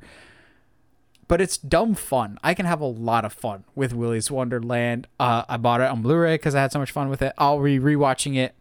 It's the Five Nights at Freddy movie we've all been not really needing, and it'll come eventually. But this was fun in every sense of the word. Also, it kind of implies that sodas are his superpower, and I kind of love it. That makes sense. Makes complete sense. My only other underrated is my new favorite Karen Gillan movie with Gunpowder Milkshake. I know you. I don't remember you liking it all that much. I'm good. I enjoyed the crap out of it. How much of that is because it's Karen Gillan and Carla Gugino? Probably a lot. They're just like, that's the thing. Is like the movie itself, it's very paint by numbers action movie, but like Karen is entertaining, like, and everybody that the whole female cast is incredibly, the kids super funny. It's a great movie, and it's something that everybody should check out at least once. I don't know. Don't write it off. It's not bad. It's not bad like Mortal Kombat. It's not bad like Black Widow. At least the story makes sense. Okay. Wow. Then again, I'm not really gonna fight you on the Black Widow thing. Yeah, it's not horrible, but not good either. Yeah, that's like, and I think that if we had a list for movies that were most forgettable, I had a lot of hope for Black Widow, and I never really did. Disappointed. And I just like, if this is going to be your last attempt at giving us a moment with this character, now that you killed her off, which is a little odd, that timing, at least make it good. I don't know, man, whatever. It's just a glorified attempt to give us a Yelena introduction, and that's all it is. That's all it is. I ain't complaining about that, though. I'm not complaining about it, but like the slight to Scarlett Johansson's character is pretty sad to me. Well, that wasn't the biggest slight against Scarlett Johansson in 2021, but we've Well, already yeah, true. we've already been down that road. My last underrated movie is one I don't think Josh has seen. I don't think a lot of people have seen this one, except for diehards in the horror community, and y'all really should just for the name alone. PG, Psycho Goreman. Oh, I've seen the poster for this. So, for those that aren't familiar, Psycho Goreman features two kids that accidentally discover an evil alien tyrant from another world and basically find a way to control him, kind of like Kazam with Shaquille O'Neal or any like wish fulfillment kid movie, except he's absolutely evil. Like, he has slaughtered thousands of worlds, and he keeps telling them, if I ever get free, I will slaughter you and your entire family. And you believe it. He's evil. But it is so much dumb, gory fun. It is ridiculously stupid, but I had so much fun with it. It's also got some really, really funny humor. There's a part where they need a ride somewhere because they're kids and they can't drive anywhere. So they tell Psycho Goreman to deliver a message to their dad, and the dad is sitting on the throne, and all of a sudden this disembodied giant alien head pops in front of him while he's on the toilet. Come to this location and pick up your children. And he's like, oh, while he's pooping. And so the head disappears. He's just like, what was that? The head pops back up. Hurry up, they need you. And like it keeps popping up and scaring the crap out of him. And then like it's hyper violent. Like all the effects and all the budget clearly went to the gore and the costumes, because the costumes are both impressive and cheap looking at the same time. It's kind of dumb, but I thought it was really, really funny. I liked the aesthetic of the Goreman himself. It is so bizarrely weird. Like at one point, one of their friends gets turned essentially into... He gets turned inside out. Just think of that visual. And he's still alive. And so... Oh, that's terrifying. And so after a while, he just has to live the rest of his life like that. And so he goes back home and is in his new form. He's just like, am I going to be like this forever? And his parents are just like, well, I guess so. Okay. Like, they just kind of roll with it. It's just twisted. Or there's another part where he possesses the body of one of the cops, and the cop like becomes this weird zombie that can't die. And so he uses like blood on a sign and basically it says kill me, and the girl's just like, nope, you're our friend now. Like, it's so twisted and wrong. Like, Josh, you need to see this movie. It's just not okay, but it's also fun and stupid at the same time. Like, if you know going into it that you're kind of watching a Kung Fury level of stupid, you can have fun with it. It's just fair enough. Insane. Fair enough. God, and that's a movie. Kung Fury is a movie I watched like several times this year, which is so weird. Shocker. You know what? I don't need you attacking me like that. Okay, jeez. We all got our chicken soup movies. We do. We absolutely do. And mine's Prisoners. Kung Fury lasts about as long as it takes. I'm just kidding. Prisoners is like a once every 5 years movie. Yeah, I was like, dude, all right, I'm gonna let you live in that one. I love the boy in the striped pajamas. No, thank you. I'm good. I don't feel like crying while I eat my soup. See, that's why Kung Fury is the perfect chicken noodle soup movie, because it's about as long as it's about as long as it takes to eat a bowl of soup. Got him. Best movies of the year. I have Best 4. movies of the year. I have 4 as well. Okay, well. Oh, cool. I hope they're different. Well, I know at least one of them will be different because you haven't seen Ghostbusters Afterlife. Oh, is fair one of enough. The best movies of the year. Josh and I have made no secret. We don't particularly care for the original, and it's kind of gross. Bill Murray is very pervy, like real creepy, and the Dan Aykroyd ghost thing. I'm going, kids watch this? Like, I don't particularly care for the original Ghostbusters at all. But I was excited for this new one because I like the trailers. I got a very Power Rangers 2017 vibe of what if these cartoonish Rest in characters peace. had personalities and feelings and human emotions. And that's what we get for this. I know some people are just like, we don't get until the actual ghost busting until 45 minutes of the movie. I'm going, good! We care about the characters then! Like, I like all the human characters in this. Paul Rudd essentially is just Paul Rudd. But McKenna Grace is awesome because McKenna Grace is one of the best child actors working today. She's phenomenal. But there's a character named Podcast that should have been in more of the trailers because this kid is freaking hysterical. Also, it's not a spoiler, but McKenna Grace's character is socially awkward, so she tells jokes to try and break the ice. Josh, do you want to hear the greatest joke of all time? Absolutely. I mean, I have an opinion about that, but yeah. How is a gerbil like a cigarette? Don't know. How? They're not dangerous when you put them in your mouth until you light it on fire. All right, cool. Bet. Right, sounds good. All right, fun. And I'm just like, holy crap, you put that in a kid's movie. And then lets the awkward silence just stew in the movie so you can enjoy the movie. Or, hey, what do you call a blind polar bear? No, what do you call a dead polar bear? Anything you want, he can't hear you anymore. Oh, gosh. See, that is like the vibe of like slumber parties. I'm still laughing at how dark that joke is. Staying up to like 1 a.m. telling terrible dark jokes, and that's up my alley. I need to see it. I mean, I already wanted to see it, but yeah. But yeah, I care about the characters. They rely on the original movie just enough. Like, if you haven't seen the original, you will not be lost. But I think you'll be rewarded if you've seen the original. That's the weird thing is I've seen diehard Ghostbuster fans not like this movie because it might contradict some of their canon or what happens later on. I'm just like, is it still a good movie? Yeah. I know some people have some issues with the ending, and I can understand why. But I actually liked how they handled the ending. I thought it was really well done. If you do see it, there's 2 end credits. I did not know that the first time I saw it, and I was like, oh, I would have liked to have seen that the first time around, because you and I have joked before about how a certain character in the original kind of just gets the shaft in terms of screen time. That character gets some vindication in this movie. Good. That's a really nice moment. The characters are wonderful. The humor is fantastic. The action's great. Like the scene that we see in the trailers where they're chasing after a ghost in the car and they have the little remote control car.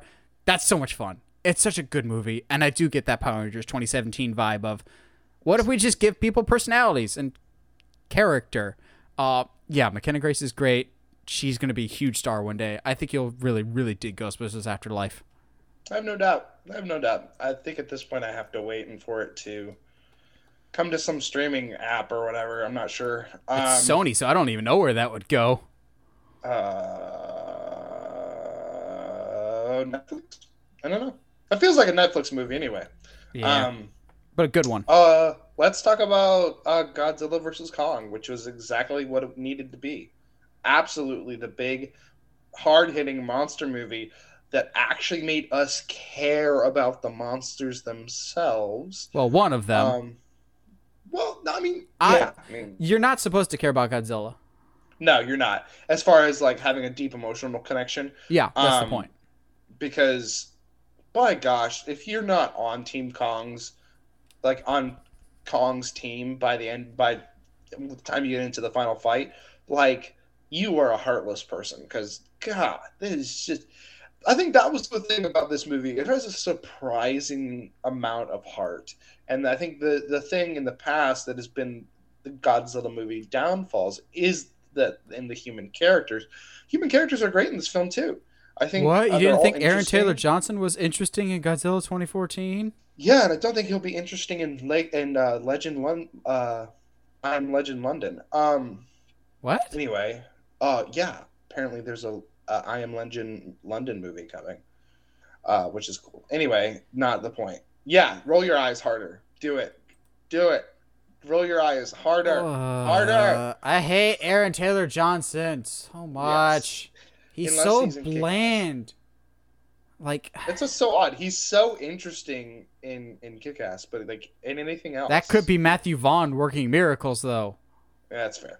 But Godzilla vs. Kong is fantastic, and even though you can kind of see it coming, the when Mecha finally shows up, fantastic, great fight, great. There's that fight at nighttime at Tokyo is so good. Oh, you mean the Pacific Rim fight? Yeah, but like if it was emotionally fulfilling. Anyway, I still like the Pacific Rim one better. I think the choreography is better. I mean, yeah, I guess, but you know, this movie is still to me one of the best movies of the year. Not the best, but up there. Yeah, I'll be curious if we agree on the best. I think it's a 2-horse race for us of which one is the best. And I have one that I like better than the other, and I think it might be flipped for you. I'll be curious if this is on yours or not. It's the one that again, just like how I will talk about the things that I predicted wrong, I'll talk about the times that I will admit that I was wrong about something. One of the best movies of the year, Zack Snyder's Justice League. Interesting. Okay. Except for the end credits. Screw that. Yeah, screw that end credits. That doesn't exist. I have said numerous times, I like the 2017 Justice League. Yes, there's some wonky CG, and Batman acts very much out of character, but there's still enough of that I don't think is the train wreck that people make it out to be. Plus, I still maintain that I like the Superman in that version better than this, minus the weird mouth. I know that's CG, but how Henry Cavill's portrayed in that Superman I like a lot better. Zack Snyder's Justice League clearly felt like what his DC movies should have been. I think Zack Snyder's Justice League is his best movie he's ever made. I like it better than Man of Steel. Yeah. It's not hard to be better than Batman vs. Superman. I detest that movie. I think it's better than Watchmen, which probably was my favorite Zack Snyder movie before. I thought a 4-hour runtime would be excessive, and I still kind of think it is, but everything flowed and paced together really well for Zack Snyder's Justice League. Sure, there's some weird stuff, like, I'll never not make fun of the hot dog scene. Like, is this intentionally subtle message of something else? Like, I thought it was paced well. The only real issues that I have is I still kind of have issues with how he portrays Superman. I think it's weird that good guy Superman is wearing the black and the gray, and then evil Superman at the end is wearing the red and the blue. But my big issue is stop playing the annoying choral music when Wonder Woman does literally anything. No, not that one. It's the Amazonian singing choir in the background. Oh, yeah, Wonder Woman takes a massive poop in the middle of the woods. Ah! Like, I don't... Stop it! They got a little excessive with this. But Flash, I thought, I'm still on the fence about Ezra Miller's Flash. I thought Flash was significantly improved. I like Jason Momoa's Aquaman in the theatrical version. I thought he's even better this time around. Yeah. I thought Ray Fisher was a significant improvement as Cyborg. I don't mind Danny Elfman's score for the movie, for the original theatrical cut. It's okay. But Junkie XL's score for Zack Snyder's Justice League is so good. Like, that music is amazing. Junkie XL is just always a win. As a whole, I was very much surprised by the movie. I haven't gone back and rewatched it a ton since, just because it's a 4-hour block of time that I would need to dedicate. But there are absolutely certain scenes. There are absolutely certain scenes that I've gone back and rewatched that we'll be talking about later. But I will own up when I'm wrong about something. And I was wrong about Zack Snyder's Justice League. Do I want that universe to continue? Oh, hell no. I thought this was a good send-off for his trilogy. Let's leave it there. We don't need more. Zack Snyder, stick to Netflix. Really, it's a 3.5-hour movie because the last 30 minutes is that stupid nightmare. We don't talk about that. That Amber Heard, for some reason, has a British accent. There's so much about that last 30 minutes. This does not need to happen. One of my favorite, and getting to the 2-horse race before, to me, Dune is up there with one of the best movies of the year. Wow. Absolutely. You know me. You know I love my weird sci-fi. But that's definitely here, but everybody is acting-wise on their top game in this movie. the special effects are absolutely mind blowing. When the ships are exploding and they're exploding inside their shields first, and then they kind of bubble out. Oh, that is so cool. The visuals of when the giant sandworms actually come, so cool. There's just so much I love about. I mean, knowing that Blade Runner 2049 is one of my favorite movies of all time, like shouldn't surprise you that much that I love Dune as much as I did. I don't know. Maybe it's just because Dune didn't hit as much with me. I That's kind of fair. forgot about it. So yeah, we both should have 2 left, Yeah. right? And I'll be very curious. I think one of us has one higher than the other, and the other one it's flipped. I think I already know. I think I already know what they are. So, what's your runner-up, Josh? Suicide Squad, obviously. I knew it was gonna be flipped. I knew it. Because obviously Shang-Chi is my favorite movie of the entire year. I knew that was Obviously. going to be the case. I knew it. I mean, and that's not a knock on Suicide Squad at all, because like it's a really good, far better than I think any of us expected it to be. We kind of we're like, yeah, the trailers look good, the costuming looks good. Polka Dot Man. Polka Dot Man. James Gunn is directing, so And Josh has to eat his words for doubting how great Polka Dot Man was.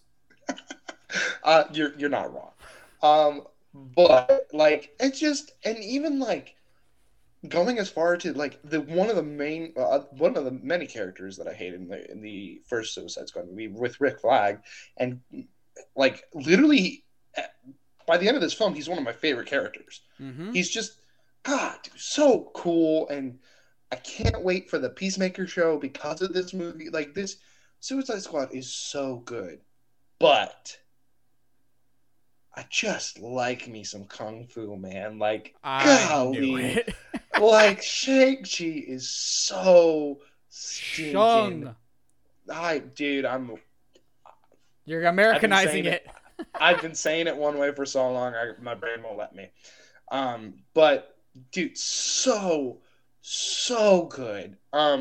Even if the ending is a little, Marvel. I don't want to Marvel-ish. use the word weak. Yeah, Marvel-ish is the only thing I can think to describe it. But like from the bus fight to the dynamic between Aquafina and oh geez, I always forget his name and I feel really bad. The guy that plays Sean. Simu Liu. Simu. Yes, their dynamic, their chemistry is fantastic. The way they actually show what an Asian American family, how they would interact with people, It's fantastic. beautiful. Actually showing us a Asian style dragon on screen was like this. Like that's something I never thought I'd see in an American cinema. Like as someone who watches a lot of like foreign kung fu films, like you see that kind of stuff all the time. You get a dog with 2 butts and no head. It's so good. And like bringing Morris Trevor is the back, best. dude. Horace is the best. Having Trevor back, Morris, not Horace. Trevor was so good, and like it was so smart bringing him back in that way. It's easily one of the best. Like if you don't think, I know what you think about it, but like I don't think I saw anyone be like, nah, I don't know why everybody likes this movie. It's not good. Like it's almost impossible to not like Shang-Chi. Like, God, dude. My only issue is I think that final act could have been stronger because it does feel Yeah. a little. It is very tonally different. Of, hey, let's go from hand-to-hand combat to riding mother-frickin' dragons, which are fine. But I love Shang-Chi. It is really just barely my second place, just because of how much I enjoyed the one that I'll talk about here in a little bit. But Excuse me. watching Shang-Chi, I immediately knew, oh, Simu Liu is going to be one of my favorite Marvel characters going forward. And I was talking to one of my coworkers about this. I'm just like, why is that? And it's this humility that he brings to the table that the rest of the Avengers don't. Of how he respects Awkwafina's elders, how he interacts with people of just like, okay, I don't know something. I want to learn. I want to improve. He's the blue-collar Avenger now. Like, he's the average guy. Also, maybe it's just the small touches. I appreciate that he always has his Jordans on. Even in the final fight, he still keeps his kicks on him going, you got your superhero costume. and your Jordans. Good plan. I love it so much. I need a GIF of that. My favorite moment in the entire movie. It's always the little touches, like a good Jackie Chan movie, is when he does the punch that wraps his jacket around him, and then he does the wax on, wax off. No, paint the wax on, wax off, bringing the jacket back around to fit it how it normally is. I'm going, I need that on an endless loop GIF, because the fluidity of that mixed when he's swinging on the bars to get to the front seat of the bus is just... Oh, chef's kiss. God, I love that choreography so much. It feels so Jackie Chan, though. Dude, and the fight on the side of the building, so cool. That long one take of the fight, it towards the end of that scene, like, oh my, there's just so much about Shang-Chi that is, I mean, it's everything that I personally love in a movie. So it's like, it's that, I don't think it was that big of a surprise that this is like my number one, but you know, whatever. And obviously my number one is The Suicide Squad. Yeah, I had high expectations for this, and I didn't think there's any way that it was going to surpass it. Cause I'm still disappointed with the Guardians 2. I think James Gunn turned the Guardians into idiots. So I didn't really know what to expect with The Suicide Squad, especially coming off of the Suicide Squad from 2016, which I don't hate nearly as much as other people. I don't think it's that bad. But I don't particularly enjoy it either. So I went into this with a lot of trepidation. And this is one of the first comic book movies in a long time that, at least to me, is not ashamed and is actually proud to be a comic book movie. Whether it is probably one of my favorite scene transitions of all time. It's just any time that they do Meanwhile in Jotunheim, like in the little pipes in the ground, or Operation Rescue Harley with the flames in the sky, or Operation whatever first, and like the scene transitions, or how every main character has an arc that's interwoven, even if it's a character as seemingly dumb as Nanaue with King Shark. He just wants friends. That's it. You immediately get on board with that. He's an outcast. Polka Dot Man, basically wanting to be a hero. Harley Quinn finally stepping out as an individual. You got Bloodsport finally accepting the role as a hero. Ratcatcher getting over her mono, basically, because she's always tired. That's Honest Trailer's joke, though. It's true, though. She is always tired. It's not a millennial thing. I think that's you have mono. Also, very few scenes this year got to me emotionally as much as, why rats, Dad? Because rats are the lowliest creature in the universe. If they have a purpose, so must we all. I'm going, this is in the same movie with John Cena and his tidy whities and a giant shark man and a polka dot man. Like, this shouldn't work. Also, like, the scene where Peacemaker and Bloodsport are seeing how many men in the camp they can kill just as an alpha male dick swinging competition. But in reality, that's a scene perfectly laying the groundwork for their future feud. I'm just going, holy crap, even the throwaway jokes here are to further character dynamic. Like, when Bloodsport crashes through and he's staring daggers through Peacemaker, I'm going, holy crap, you've set up this hero-villain dynamic from the get-go, but we never caught on to it. Like, that's a perfect reveal. Yeah. And you get me to care about Rick Flag, which I did not give two craps about at the beginning of the movie. You made me cry from laughing so hard at the very beginning of, did anybody check to see if the weasel could swim? Like, oh my God. I almost died from that alone. I laughed. I felt something in my heart with various scenes. I felt for characters.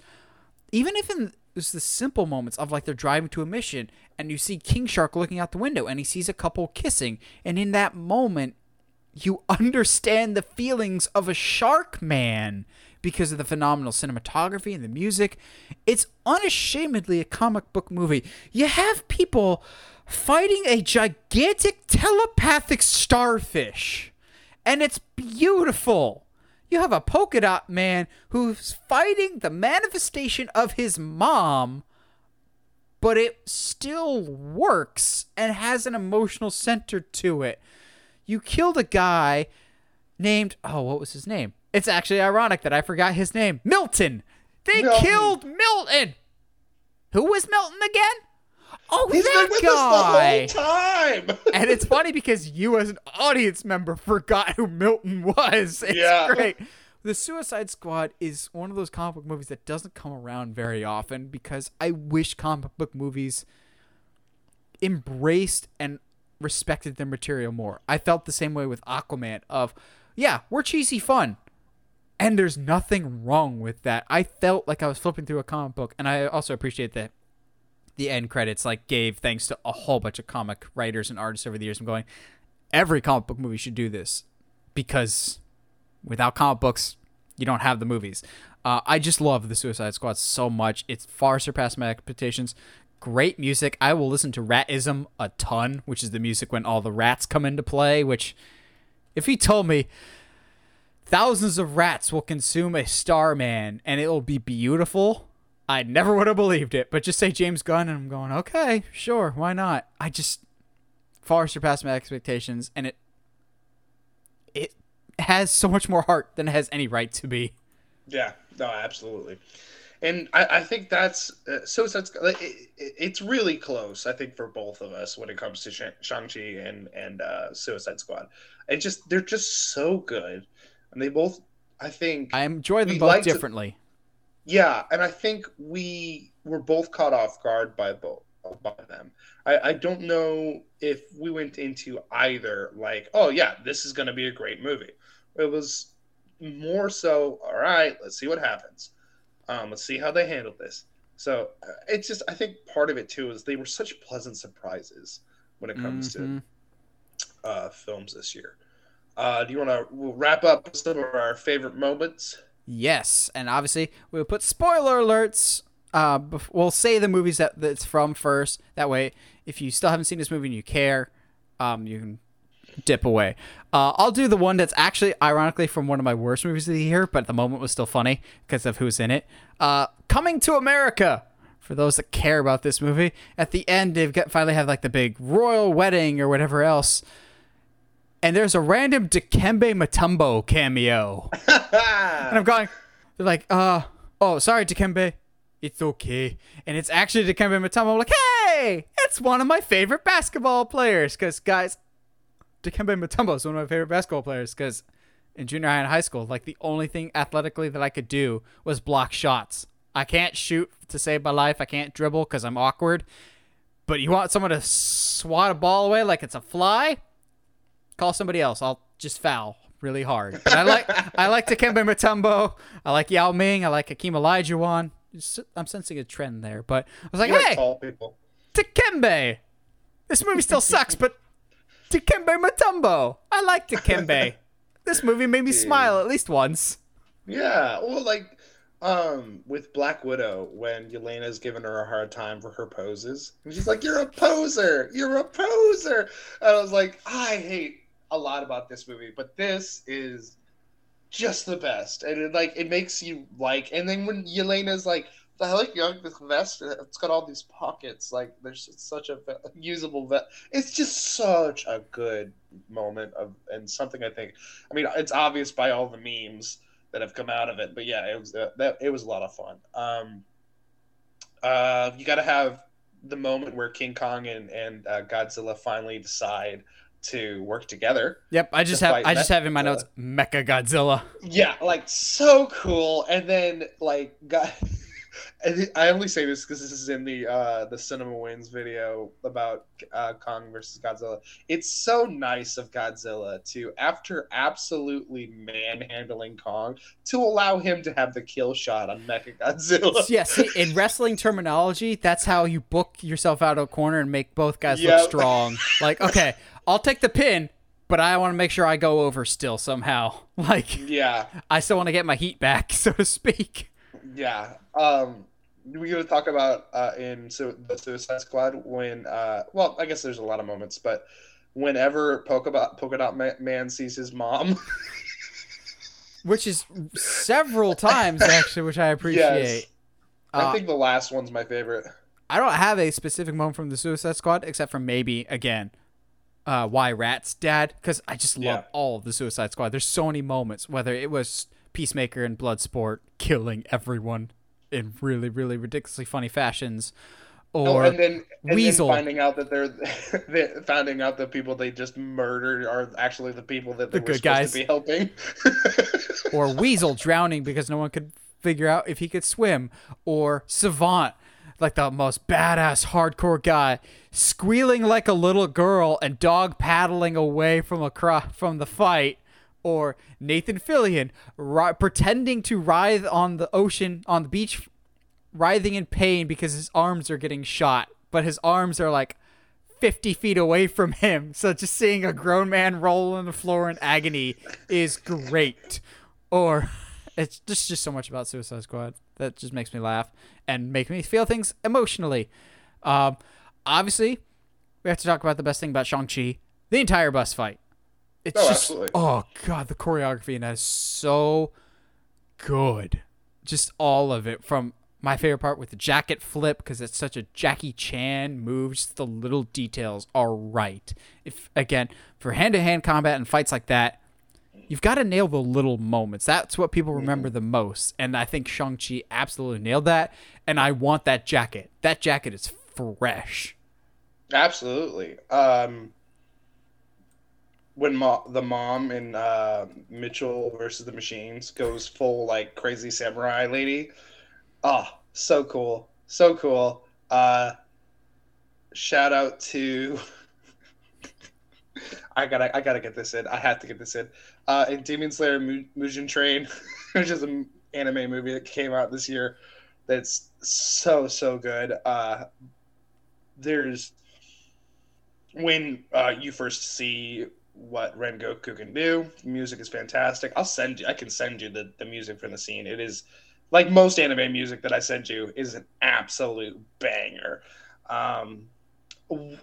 So the movie that this moment takes place in is very in Snake Eyes, when they reveal the origin of Storm Shadow's name, is like, when he's like, "What's wrong? You look like you got that look on your face." What look? You know, that look that you always get when things get bad. What look are you talking about? Like the shadow before a storm. And I was like, Peter Griffin. They said the name. They said the name. They said it. And to the point where they ask him at the end of the movie what they want his call sign to be, and he's like Storm Shadow. It's like, granted, I've always liked Storm Shadow better than Snake Eyes, but I have not seen it, but from everything I've heard, Storm Shadow is the better character in the movie than actual Snake Eyes.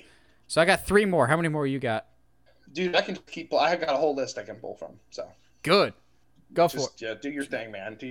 Go ahead and hit me with a couple, and then I'll go one more, and then you do a couple more.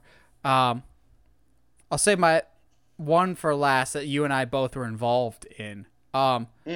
One that I didn't expect to enjoy as much, and I think a big part of why I enjoy it so much is the music is so good during this part. It's probably the best music in the entire movie. And that is Zack Snyder's Justice League when the Flash reverses time. Oh, dude. Yes. And he's, so with every step, creating the universe. Like, there's nothing in front of him. I'm going, okay. Storytelling-wise, I think this is kind of cheap that this is being implemented now as kind of a Deus Ex Machina here. But the visual way that Zack Snyder presented time travel with the Flash was brilliant. Yes. There's literally nothing in front of Flash, just empty space. And with every step he takes, it's like a little big bang going off, and the ground underneath him is being rebuilt. Granted, his run is still stupid. Stupid. But the music is so good. I still listen to that on a loop a ton. And the scene is so well done, even if it's not earned at all. Like, no. Like, there's been no hints at all that he can time travel. Like, he can clearly freeze time because he's so fast, but like, I think it's just there because Zack Snyder wanted to do it and he didn't know how many more of these movies he was going to do. Like, it really doesn't actually belong in the movie. That being said, it's probably the best thing about Zack Snyder's Justice League. It's such a cool moment. It's cool for the sake of cool, which is Zack Snyder in a nutshell. But seeing Cyborg's face get reassembled after it clearly had been blown up, or just seeing everything come together with each step, and the music is powerful. Just remember, Dad, I was one of them. In case this doesn't work out, remember I was one of the good guys. Or create your own future, create your own past. I'm like, oh, this is so good. And I still don't care about Ezra Miller's Flash. It's the best moment of that entire movie, and it's so well done. It's so cool. It's super well done. Absolutely. Speaking about things that are well done, in Halloween Kills, how about that opening 10 minutes? No, we will not talk about that. Why not? We're saving that. Oh, okay, my bad. We'll save that for last because it's the only moment that one. Karen dies and we all rejoiced. Yeah. That. No, actually, I kind of have a lot of issues with how Karen died. I'm not gonna lie, because it just felt kind of tacked on. No, we'll talk about Halloween last because it's the only moment you and I actually saw together. That's okay. That's fair. That's a unifying thing. We can talk about our experience with that a little bit too. What about in Dune when he just narrowly escapes that second sandworm and it is up and staring at him and then turns and goes? I was like, ooh, that's chilling and kind of scary. And the way that they acknowledge about okay, how would a giant creature like that get through the sand? Well, you vibrate it and you can just that's how that works. And I was like, oh, that's so cool. Science, you know me. I love the science stuff. See, that's not my favorite moment from Dune. And I think it's really? probably because of the actor. And I always love last stands in movies. Seeing Jason Momoa's Duncan Idaho go, puts the sword to his head, get yourself some time, and just goes out like a freaking boss. Yeah, absolutely. Jason Momoa, I think, was my favorite part of Dune, and Duncan Idaho was amazing. But the way he goes out, I'm just going, that's a Faramir type of way to go out. No, Boromir, not Faramir. Faramir survives because he's a winner. He has a hot date. But I also love the line from Oscar Isaac's character when he's when Timothy Chalamet's like, well, what if I don't want to be king? What if I do fail in that way? And he's like, then you'll be the only thing I ever wanted you to be, my son. I was like, yes, let's go. Absolutely. Have you seen the Spider-Man memes of that they're just like, well, what if Tobey and Andrew don't show up? What if this and what if that? Then you'll be the only thing I ever needed you to be. A good Spider-Man movie. And I'm going, yeah. Remember this meme just in case on the off chance they're not in it and you're all are pissed. Absolutely. I mean, that's a rabbit hole we can go down hardcore. Yeah, there's a lot of really good stuff in Dune, and I just visually even the whole concept of the shields is so cool. I love the visualization of it, the idea, even just the idea that fast things don't penetrate it, but if you go slow, you can get through.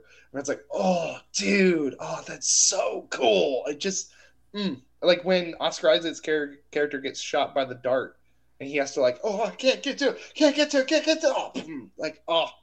So good. I love Dune so much.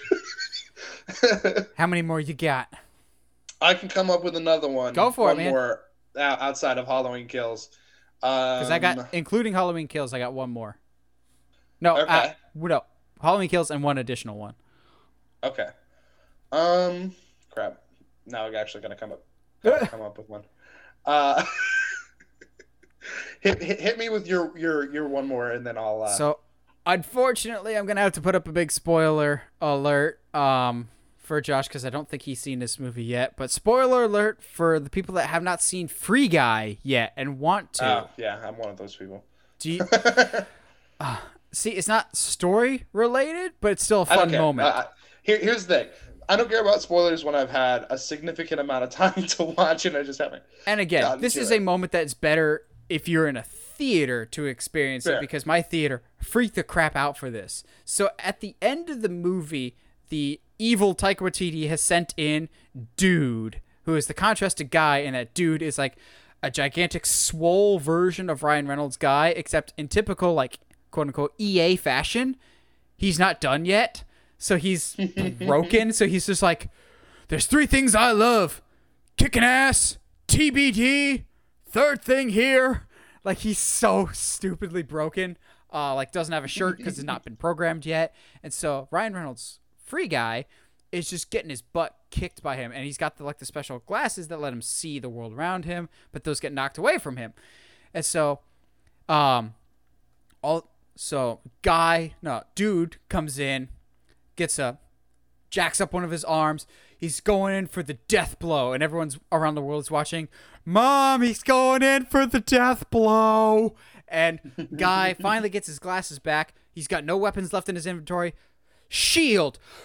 Puts up a shield. Dun, dun, dun, dun, dun. Camera whips around. It's Captain America's shield. And then quick cut to Chris Evans in a cafe. What the crap? I've seen that particular scene. You did not. And so then he lowers the shield. He's got a gigantic Hulk hand, and he punches Dude into the next block over, into the next like wharf type of building. So he's used Captain America's shield. He uses Hulk's hand. So then Dude comes at him one more time to do this square off. Reaches in. Dun, dun, dun, dun, dun, pulls out a lightsaber, and I'm going, how did you get any of this approved by Disney? Holy crap! And so when the Avengers music hits, everyone in my theater is just going, holy crap! Legally, how did you do that? That's awesome! And then you get Captain America's cameo in there. It was one of those great, people celebrating in a theater again. I'm sure I'm going to have that later this week with Spider-Man No Way Home. But it was one of those movies that you weren't expecting to have one of those type of moments. As a whole, Free Guy's a lot of fun. It's not my favorite movie of the year. It's got some issues, but I had a lot of fun with it. There's a random Channing Tatum cameo, which is ridiculously funny. Looks dead at the camera throughout the scene. It's really, really funny. But a Chris Evans cameo, a Captain America shield moment with the music cue, Hulk's hand. There's a weapon from Fortnite, but I'm going, whatever. He uses the portal gun at one point. Nice. I'm just going, how? How did you... It's like Ready Player One, except with a coherent story and more clear storytelling. Ooh. Nice. Yeah. You'll like Free Guy, but especially that moment. I have no doubt I will. And that's partially one of the reasons I'm not rushing to go see it. Is I know I'm going to enjoy the crap out of it. That was a theater moment though, for sure. Oh, absolutely. I have no doubt. Kind of pulling for straws here, but I really like the moment in Luca when he discovers when they're out of water they become humans, and it's just visually it's a beautiful moment, and for him as a character is oh wow, I can survive outside of water, I can push this boundary a little bit more. It's just that I like Luca a lot. It's not I don't top Pixar quality, but it's a good time. And there's a lot of visually stuff in Luca that I really, really enjoy. The race when the rain starts hitting, so it's just really cool stuff. All right, we talking. Yep, we're diving in. Yeah, I got no other scenes. Do this. So, yeah, I saved this one for last because it's the only movie moment that Josh and I got to share together. Because as part of Josh's trip down for Horror Nights, we got to do Horror Nights the first day. Then we just hung out in Orlando, went to comic book stores. Then we saw Halloween Kills. Definitely not on my list of favorite movies of the year. It has problems. It's mid-tier Halloween. It's by no means the worst. There's been some horrible Halloween movies, like Halloween Resurrection. I don't mean that. I just see Josh riled up. Yeah, that hurts. No, the worst is still Rob Zombie's Halloween 2. That's train wreck. But Halloween Kills has probably some Halloween moments that make me the happiest, which sound horrible for a violent slasher movie. But the beginning of Halloween Kills is so rewarding as a Halloween fan. So spoiler alert for Halloween Kills for the people that haven't seen it and care. They set the beginning of the movie right where the original movie ends, of Michael has escaped the house and is now in the loose in 1978, and some of the cops are looking for him. Aesthetically, it looks exactly like either John Carpenter's original Halloween or even Halloween 2. The cinematography looks exactly the same. The costumes look exactly the same.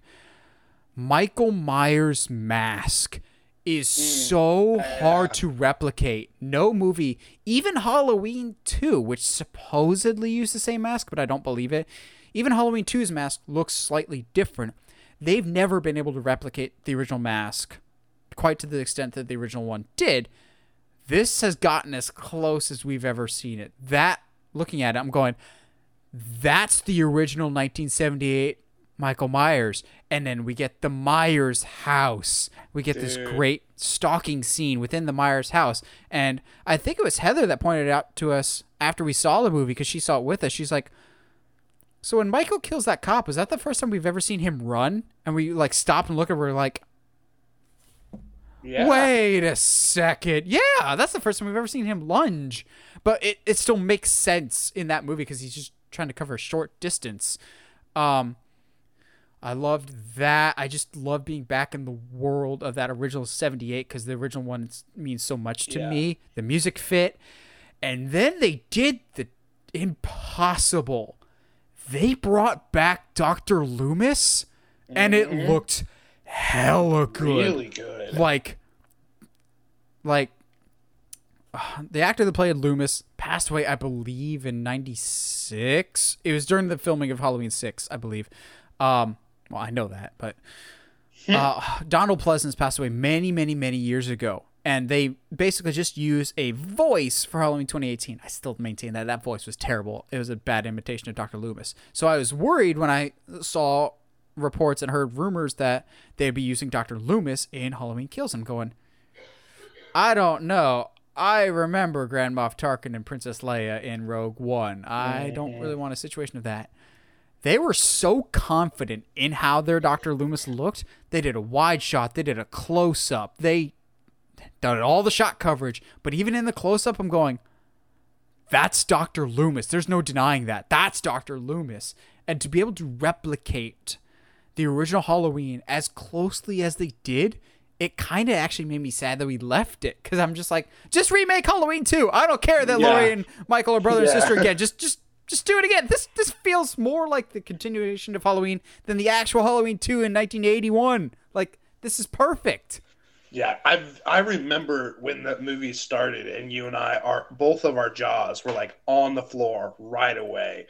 And as problematic as a lot of the stuff in the movie is, like, it just... Big John, Little John! Best scene in the whole movie, like, without a doubt, is just everything with Big John, Little John. It's Big John, Little John. So good.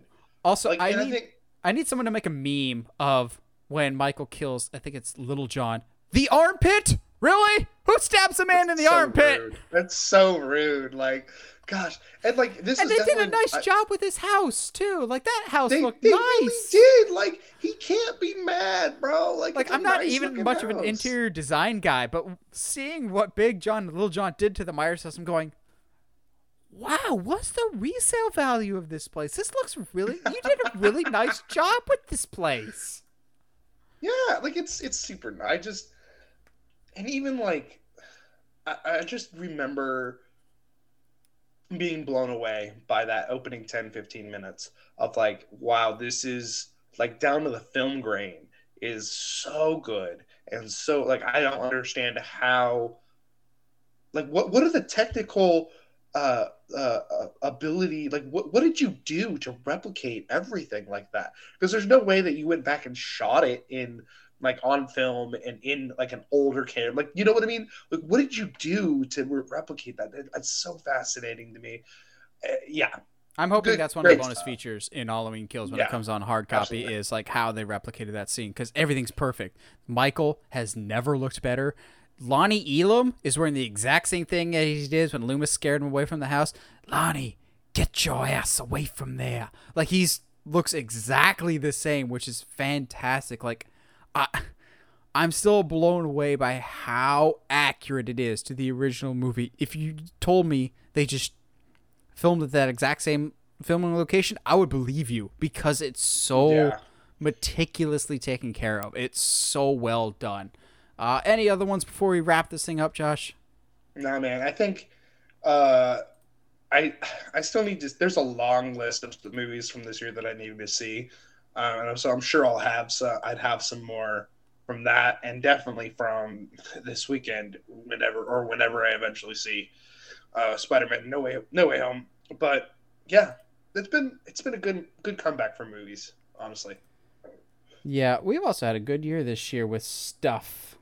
Yeah, absolutely. I mean, from Dune, which is a movie I never thought that we'd get a remake for, to while it was a colossal failure, it was cool to see visually what they could do with Mortal Kombat.